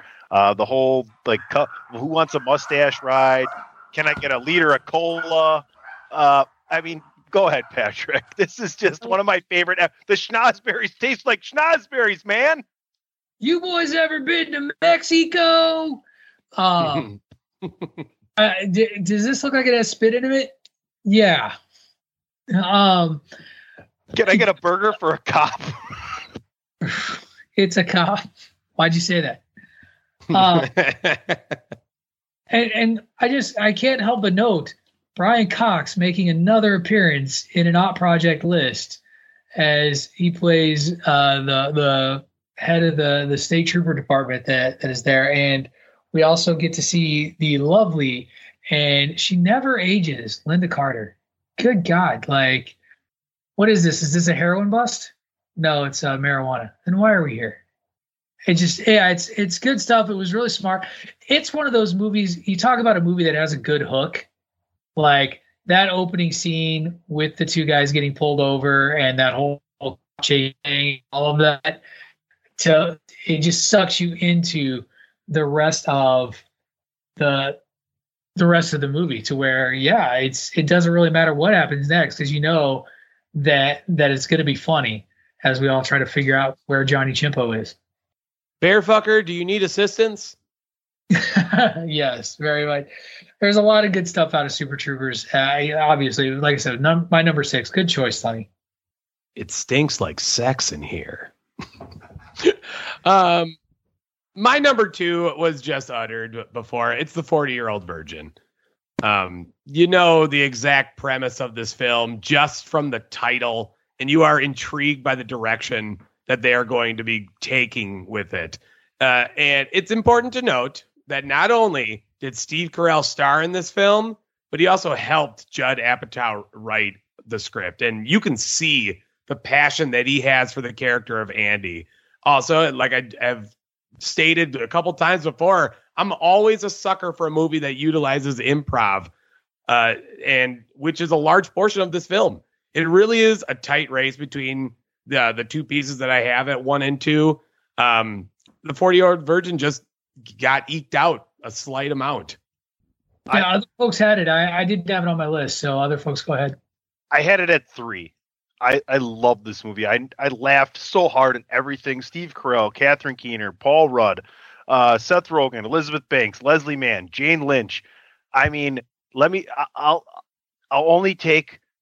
literally only take 24 more seconds of your time. If you don't take this Michael McDonald DVD that you've been playing for 2 years straight off, I'm going to kill everyone in the store and put a bullet in my brain. David, what do you suggest we play? I don't care. Anything. I would rather watch Beautician and the Beast. I would rather listen to Fran Drescher for 8 hours than have to listen to Michael McDonald. Nothing against him, but if I hear Yamo be there one more time, I'm going to Yamo burn this place to the ground. And boobs feel like bags of sand. Carry on. That's right. You got a Hummer from a tranny, didn't you? Did you just flick me in my balls? No, I flicked you in the fleshy part where your balls used to be. Too bad I retired my penis. This cast is just, I mean, you look at Paul Rudd, Seth Rogen, everybody you mentioned before, Tunney, and Steve Carell.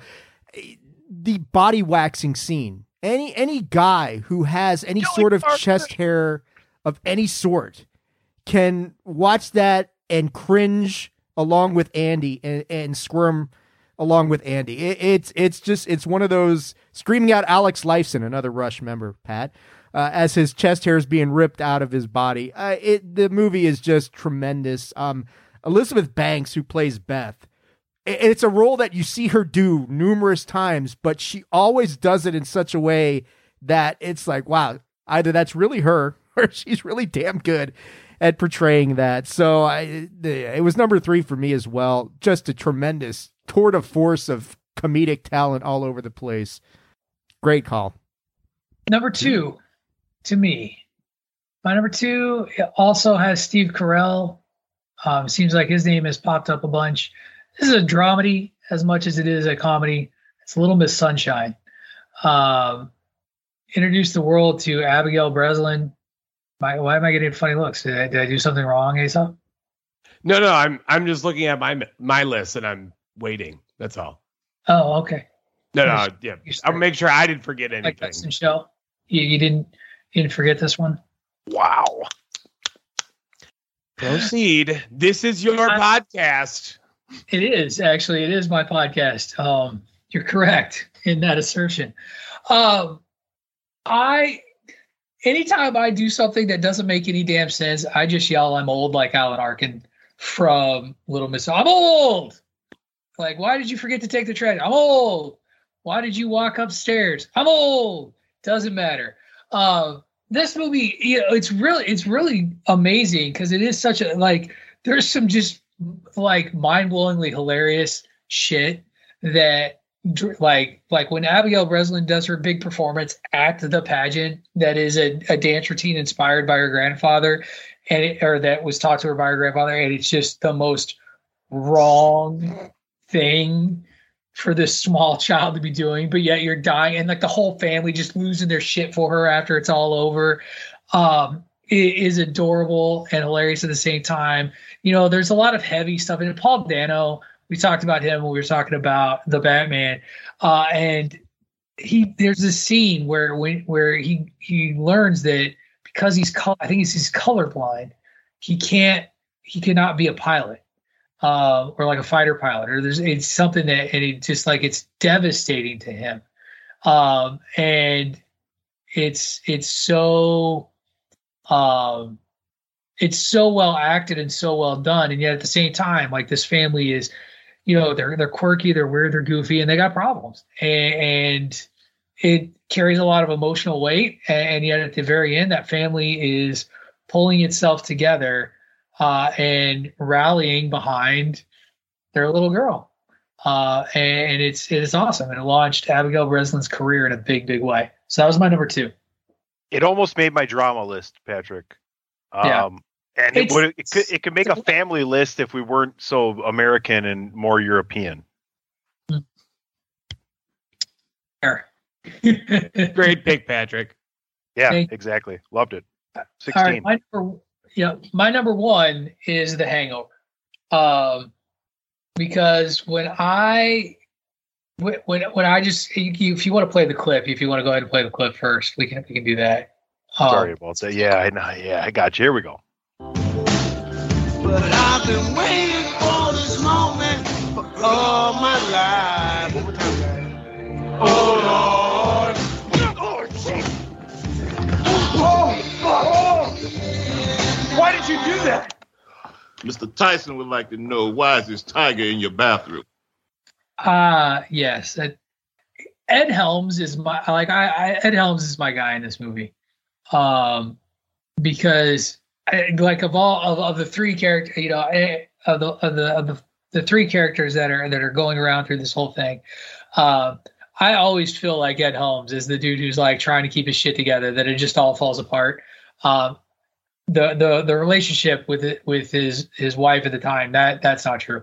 But like I just feel him as a person because a lot of times that's who I am. Like I'm the awkward, responsible one who's kind of the buzzkill at different points. I'm not the Bradley Cooper character who's just looking for a reason to cut loose and is just going to go all out. And nobody is Zach Galifianakis. Like just nobody is that. It's him. But yeah, Heather Graham, of course, Mike Tyson, Ken Jeong, just is it Mike Epps? Is that, or what's his name? It's like the other friend, the other drug dealer friend, has the same name as Doug. Yeah, it's Mike Epps. It's Mike Epps. Jeffrey Tambor is in there as well as the father-in-law. Vegas, just whispers Vegas when it's all done. Yeah, and it's just again. The way all the shit comes together at the very end, and you find out, that they've lost Doug. He's on the roof. He's been on the roof the whole time. It's hysterical, and the stuff they get themselves into, I loved it. I loved every second of it, and it was my number one comedy for the Aughts. You get no complaints from me with this pick because this movie is absolutely tremendous on so many levels. And it's cool how they kind of roll in the middle of this massive comedy. They kind of roll in this little mystery under the surface as to what happened to Doug and everything that they go through to try and figure out. Oh, we were just, and riding along shotgun with that mystery is, well, what the hell happened to these guys? Why can't they remember anything? It's done so very well. Zach Galifianakis is, man, that performance. But yeah, Ken Jeong is kind of the unsung hero of this whole thing as Leslie Chow. Man, it's just, I mean, none of the sequels have matched up, but it's just a tremendous movie. He jumps out of the trunk of the car, like he just when he. Why was he so mad? Oh, okay. I can't. Anyway, yeah, that's my number one. It's a great selection, Patrick. And you know what? I think this is easily going to have like the closest poll results ever, because I don't know how anyone picks confidently through it. My number one is Superbad. First of all, I just want to let everyone know that in my research, I did find out that Superbad, the word fuck is said approximately 176 times. So I wanted to make sure I tell you that. It's so appropriate that you said that. Let me just play this and you can keep continuing because we're going to bleep it out twice. I am McLovin. No, you're not. No one's McLovin. McLovin's never existed because that's a made-up, dumb fairy tale name, you It took friends Seth Rogen and Evan Goldberg years to write Superbad, which they started at 13 years old in 95. Superbad is one of the most important films of the past 20 years. It not only shaped comedy, but it also launched the careers of many, many stars, the likes of Michael Cera, Jonah Hill, Emma Stone, Christopher Mintz-Plasse, and many more. It's intelligent and insightful and completely worth your time for a view. True story. My local indie promotion has a referee that they call McLovin because he looks just like Plinth, and like not even a little, not like he kind of looks like him. He's got a beard. He's grown out a full beard. That's the only thing that you separates him. Yeah. Like, oh my God. So when they chant McLovin at him, all 50 of us, because it's a Pioneer Valley Pro Wrestling, like 50 fans. But boy, do we love yelling at McLovin. Fun fact, Patrick, I wrestle in both Minnesota and Illinois, and there is a McLovin in each of those states as well. So very nice. That name transcends. Sure. It's an iconic name to go with an iconic movie. I mean, the fact that Jonah Hill has this problem about, and you got to watch the actual version of this because they won't show it on TV, but his kind of obsession with drawing dicks thick, veiny, triumphant bastards. I mean, 8% of kids suffer from that. The one that he draws where it's facing down the tanks in Tiananmen Square. That's the best one of all of them. So clever, everything that they do in this movie. I have a friend of mine that often says, odd crime for a Jew to commit. You're pretty docile. So it just, well, don't give me that face, PC. I can say that. But it is one of my favorite films. And like I said, it is very important for comedy because you don't get a lot of the 2010 comedy films without Superbad. Yeah, I think that's a fair. I think that's a fair assessment. 100%. I think it's a fair argument. Tony, you're number one, sir. My number one. At the risk of driving Patrick O'Dowd over the edge, first I have to run down 12 through 30. Snatch, Old School, Forgetting Sarah Marshall, The Royal Tenenbaums, Little Miss Sunshine, Knocked Up, Burned After Reading, Harold and Kumar, Go to White Castle, Zoo. Oops. Oops. Good man. Good man. I can't unmute you. I muted you. We're not going to know his number one. Yeah, yourself. Come on. That was funny. Where did we leave off? Timing. Where did we leave off? What's the last one you heard? We got all 12. Got all 12. There was 28 more. All right, my number one. It's nobody else's because it knows what Dave is. So here we go. I had no idea you could milk a cat. Oh, yeah, you can milk anything with nipples. I have nipples, Greg. Could you milk me? I've never laughed harder in a movie theater in my fucking life. Meet the Parents is just a ridiculously funny movie. It's Ben Stiller's best. Robert De Niro is amazing in it. The story is just ridiculous. I see all you guys reminiscing about it in your heads right now. Owen Wilson is in there as the ex-boyfriend.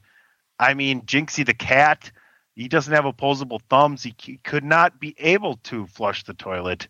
The volleyball scene in the pool when Greg breaks her nose. I mean, this movie, go back and watch. It spawned a couple sequels that were okay, but it got Dustin Hoffman in there. But man, Meet the Parents for me, amazing movie, nonstop laughing. I think what I really appreciate about this movie is that this is one of those roles where Ben Stiller's character is very relatable. He just wants to fit in with his family. He just wants to be welcomed. He's trying so damn hard, and it goes horribly, horribly wrong every time.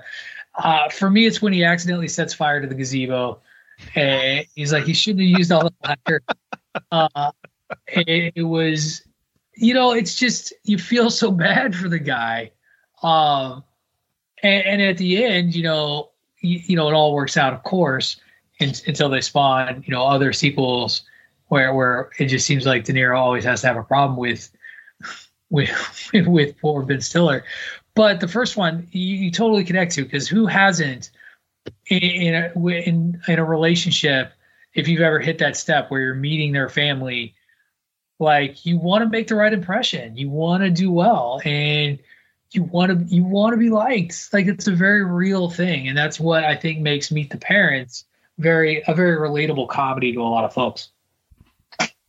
I'm just glad you had this on your list, Tony, because it's one that barely missed mine. But the lie detector scene. Do you watch pornographic movies? No. Needles are jumping. Yes or no, Greg? You like the song? You like the song "Puff the Magic Dragon," huh? Yeah, exactly. The Aesop talked about how Superbad is over the top with the use of the word "fuck," and this movie never says it, but it does, because the whole Greg Fokker thing is done very well, and I always thought that was very clever about the movie. But yeah, De Niro's performance, but I mean, and iconic stuff coming out of that we still do, the whole looking at you sort of thing. It just all comes from this movie. So great call, man. Well, no secret what my number one is, because 60% of the time I'm right every time. It is Anchorman. Oh wait, Tony's got something, or not? It's made with bits of real panther, so it's good. It's quite pungent. Oh yeah. Ooh, it's a formidable scent. Brian, I'm going to be honest with you. That smells like pure gasoline. They've done studies, 60% of the time it works every time.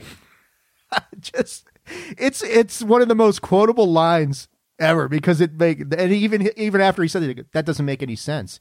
And it doesn't make any sense, but it doesn't matter because the cast is, those four together and Christina Applegate as Vanessa Corningstone. Holy crap.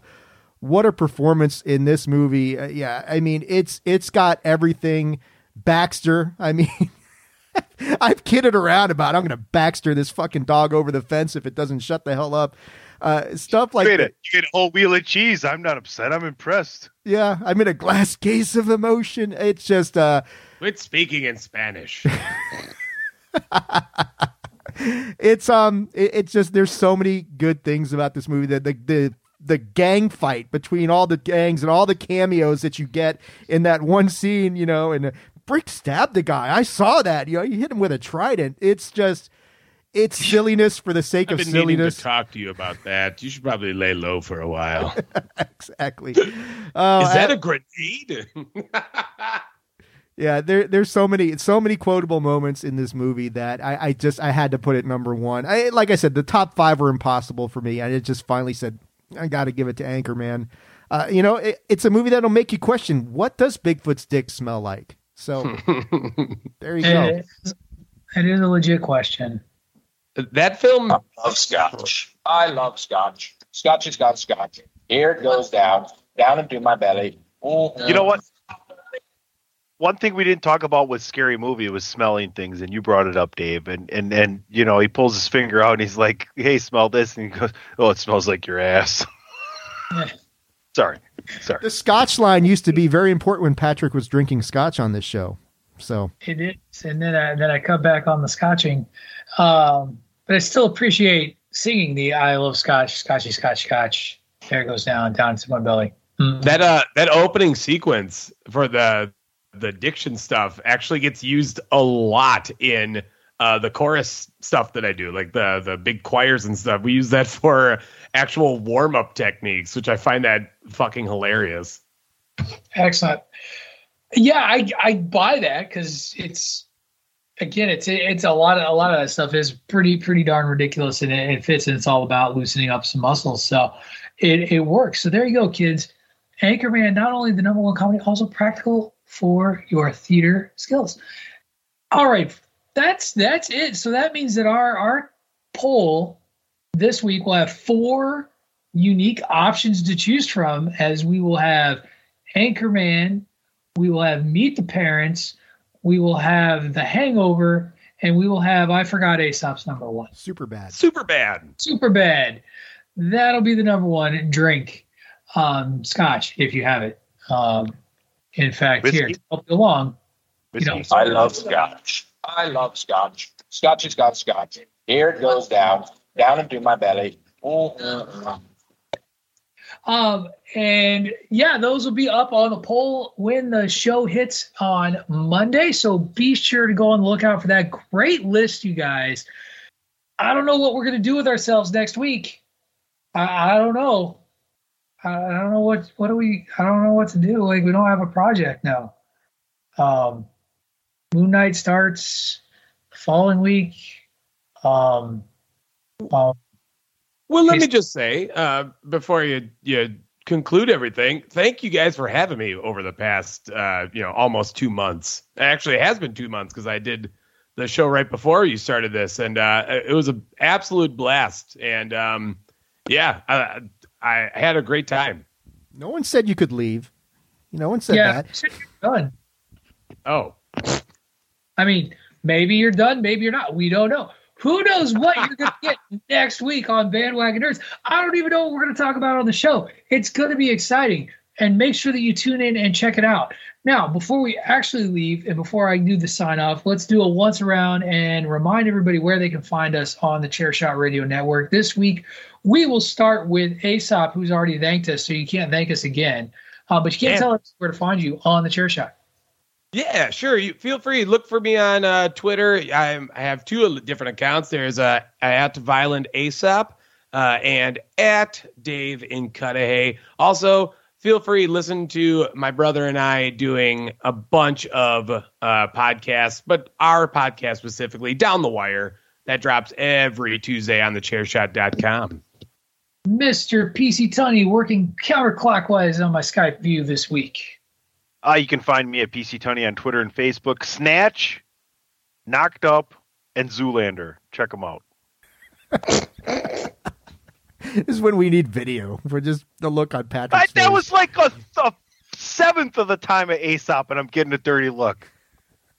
Throwing me under the bus.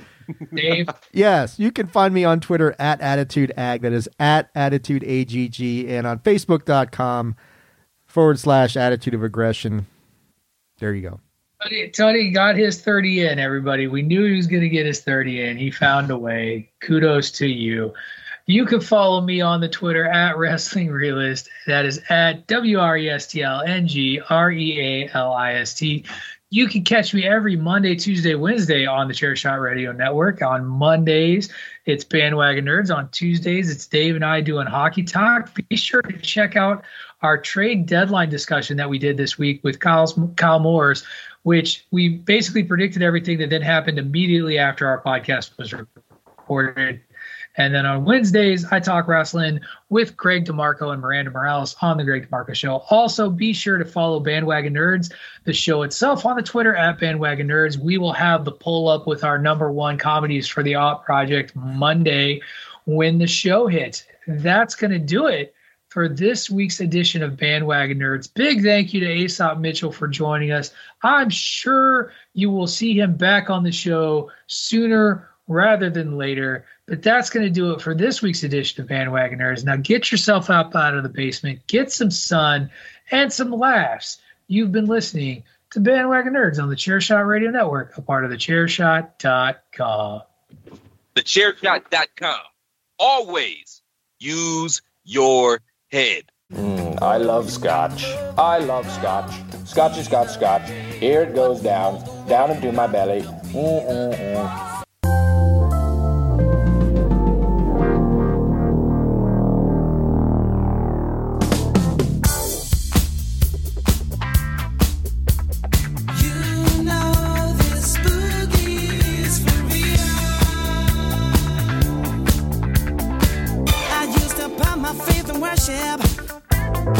But then my chance to get to heaven slam. I used to worry about the future, but then I threw my caution to the wind. I had no reason to be carefree, no, until I took a trip to the other side of town. You know I heard that boogie rhythm. Hey, I had no choice but to get down, down, down, down, dance. Woo! Nothing left for me to do but dance. All these bad times I'm going through, just dance. Got candy in my ears tonight, baby. Woo! I feel the thunder, see the lightning. I know this anger's heaven sent. Counting cards is a foolproof system. It's also illegal. It's not illegal, it's frowned upon, like masturbating on an airplane. Do you know if the hotel's pager friendly? I'm not sure. Is there a payphone bank? Bunch of payphones. Business. Hey guys, you ready to let the dogs out? What? Do what? Let the dogs out. You know, like, who let the dogs out? Who brought this guy along? Running around the desert together in Las Vegas, looking for strippers and cocaine. Be careful, don't. Holy fuck, he's not kidding. There's a tiger in there. No, there isn't. It's because we found a fucking baby. I don't think you should curse around the child. Really? I don't think you should be around a child. Phil, look. I'm feeling kind of drowsy. Don't do drugs without me. He's jacking his little weenus. Pull yourself together, man. We're gonna be okay. Everything's gonna be okay, all right? What the fuck is going on? You know this. I'm a stripper. Mm-hmm. Well, technically I'm an escort, but stripping's a great way to meet the clients. Smart. Savvy. There he goes. No! In the face! in the face! You gonna fuck on me? Nobody's gonna fuck on you! We're on your side! I hate Godzilla! I hate him too! I hate him! He's destroying cities! Oh, jeez! You know, I just have to say, I have never seen a more beautiful, elegant, just regal creature. Check it out, Stu, fuck this tiger. Toodaloo, motherfucker. Hey,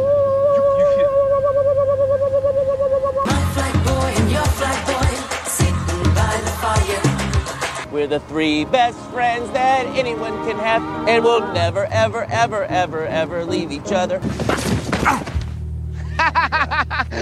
Funny fat guy fall on face. Right after you suck on these little Chinese nuts. Oh, that's nasty. Oh. How'd that sound? So long, gay boys. I noticed you were looking at that when I came in. Yeah, it's an antique polygraph machine. Is that what that is? Because I've seen these before, but I never saw one actually up close. You know what? Why don't you try that on? Oh, that's okay. Oh, come on. We'll have some fun. I'll show you how it works. Yeah, I shouldn't. Well, why should you be afraid? You have nothing to hide. No, I know. I know you know, so there shouldn't be any problem. No, there's no problem. So, try it on. Okay. I'll help you.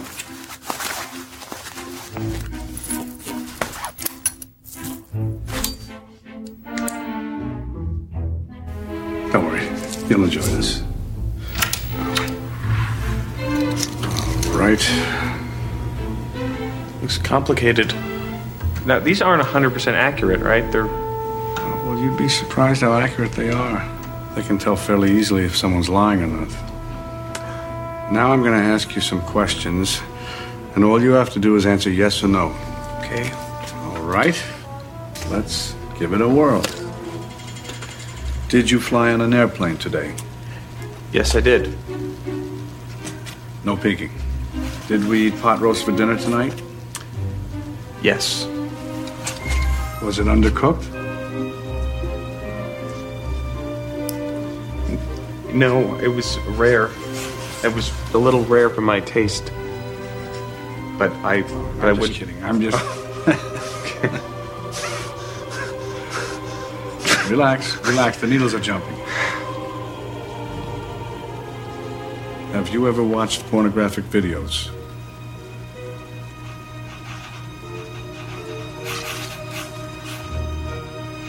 No.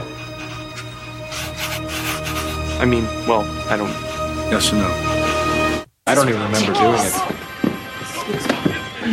Excuse me, Miss Cornerstone, what are you doing? I need to use this machine so I can watch a tape for a story, Ron. Well, I'm using the tape. I'm showing Jeffrey here my Emmy tape. We are watching history. Mr. Burgundy, I'm a professional, and I would like to be able to do my job. Well, big deal. I am very professional. Mr. Burgundy, you are acting like a baby. I'm not a baby. I'm a man. I am an anchor man. You are not a man. You are a big fat joke. I'm a man who discovered the wheel and built the Eiffel Tower out of metal and brawn. That's what kind of man I am. You're just a woman with a small brain. With a brain a third the size of us. It's science. I will have you know that I have more talent and more intelligence in my little finger than you do in your entire body, sir. You are a smelly pirate hooker. You look like a blueberry. Why don't you go back to your home on Whore Island? Well, you have bad hair. What did you say? I said, your hair looks stupid.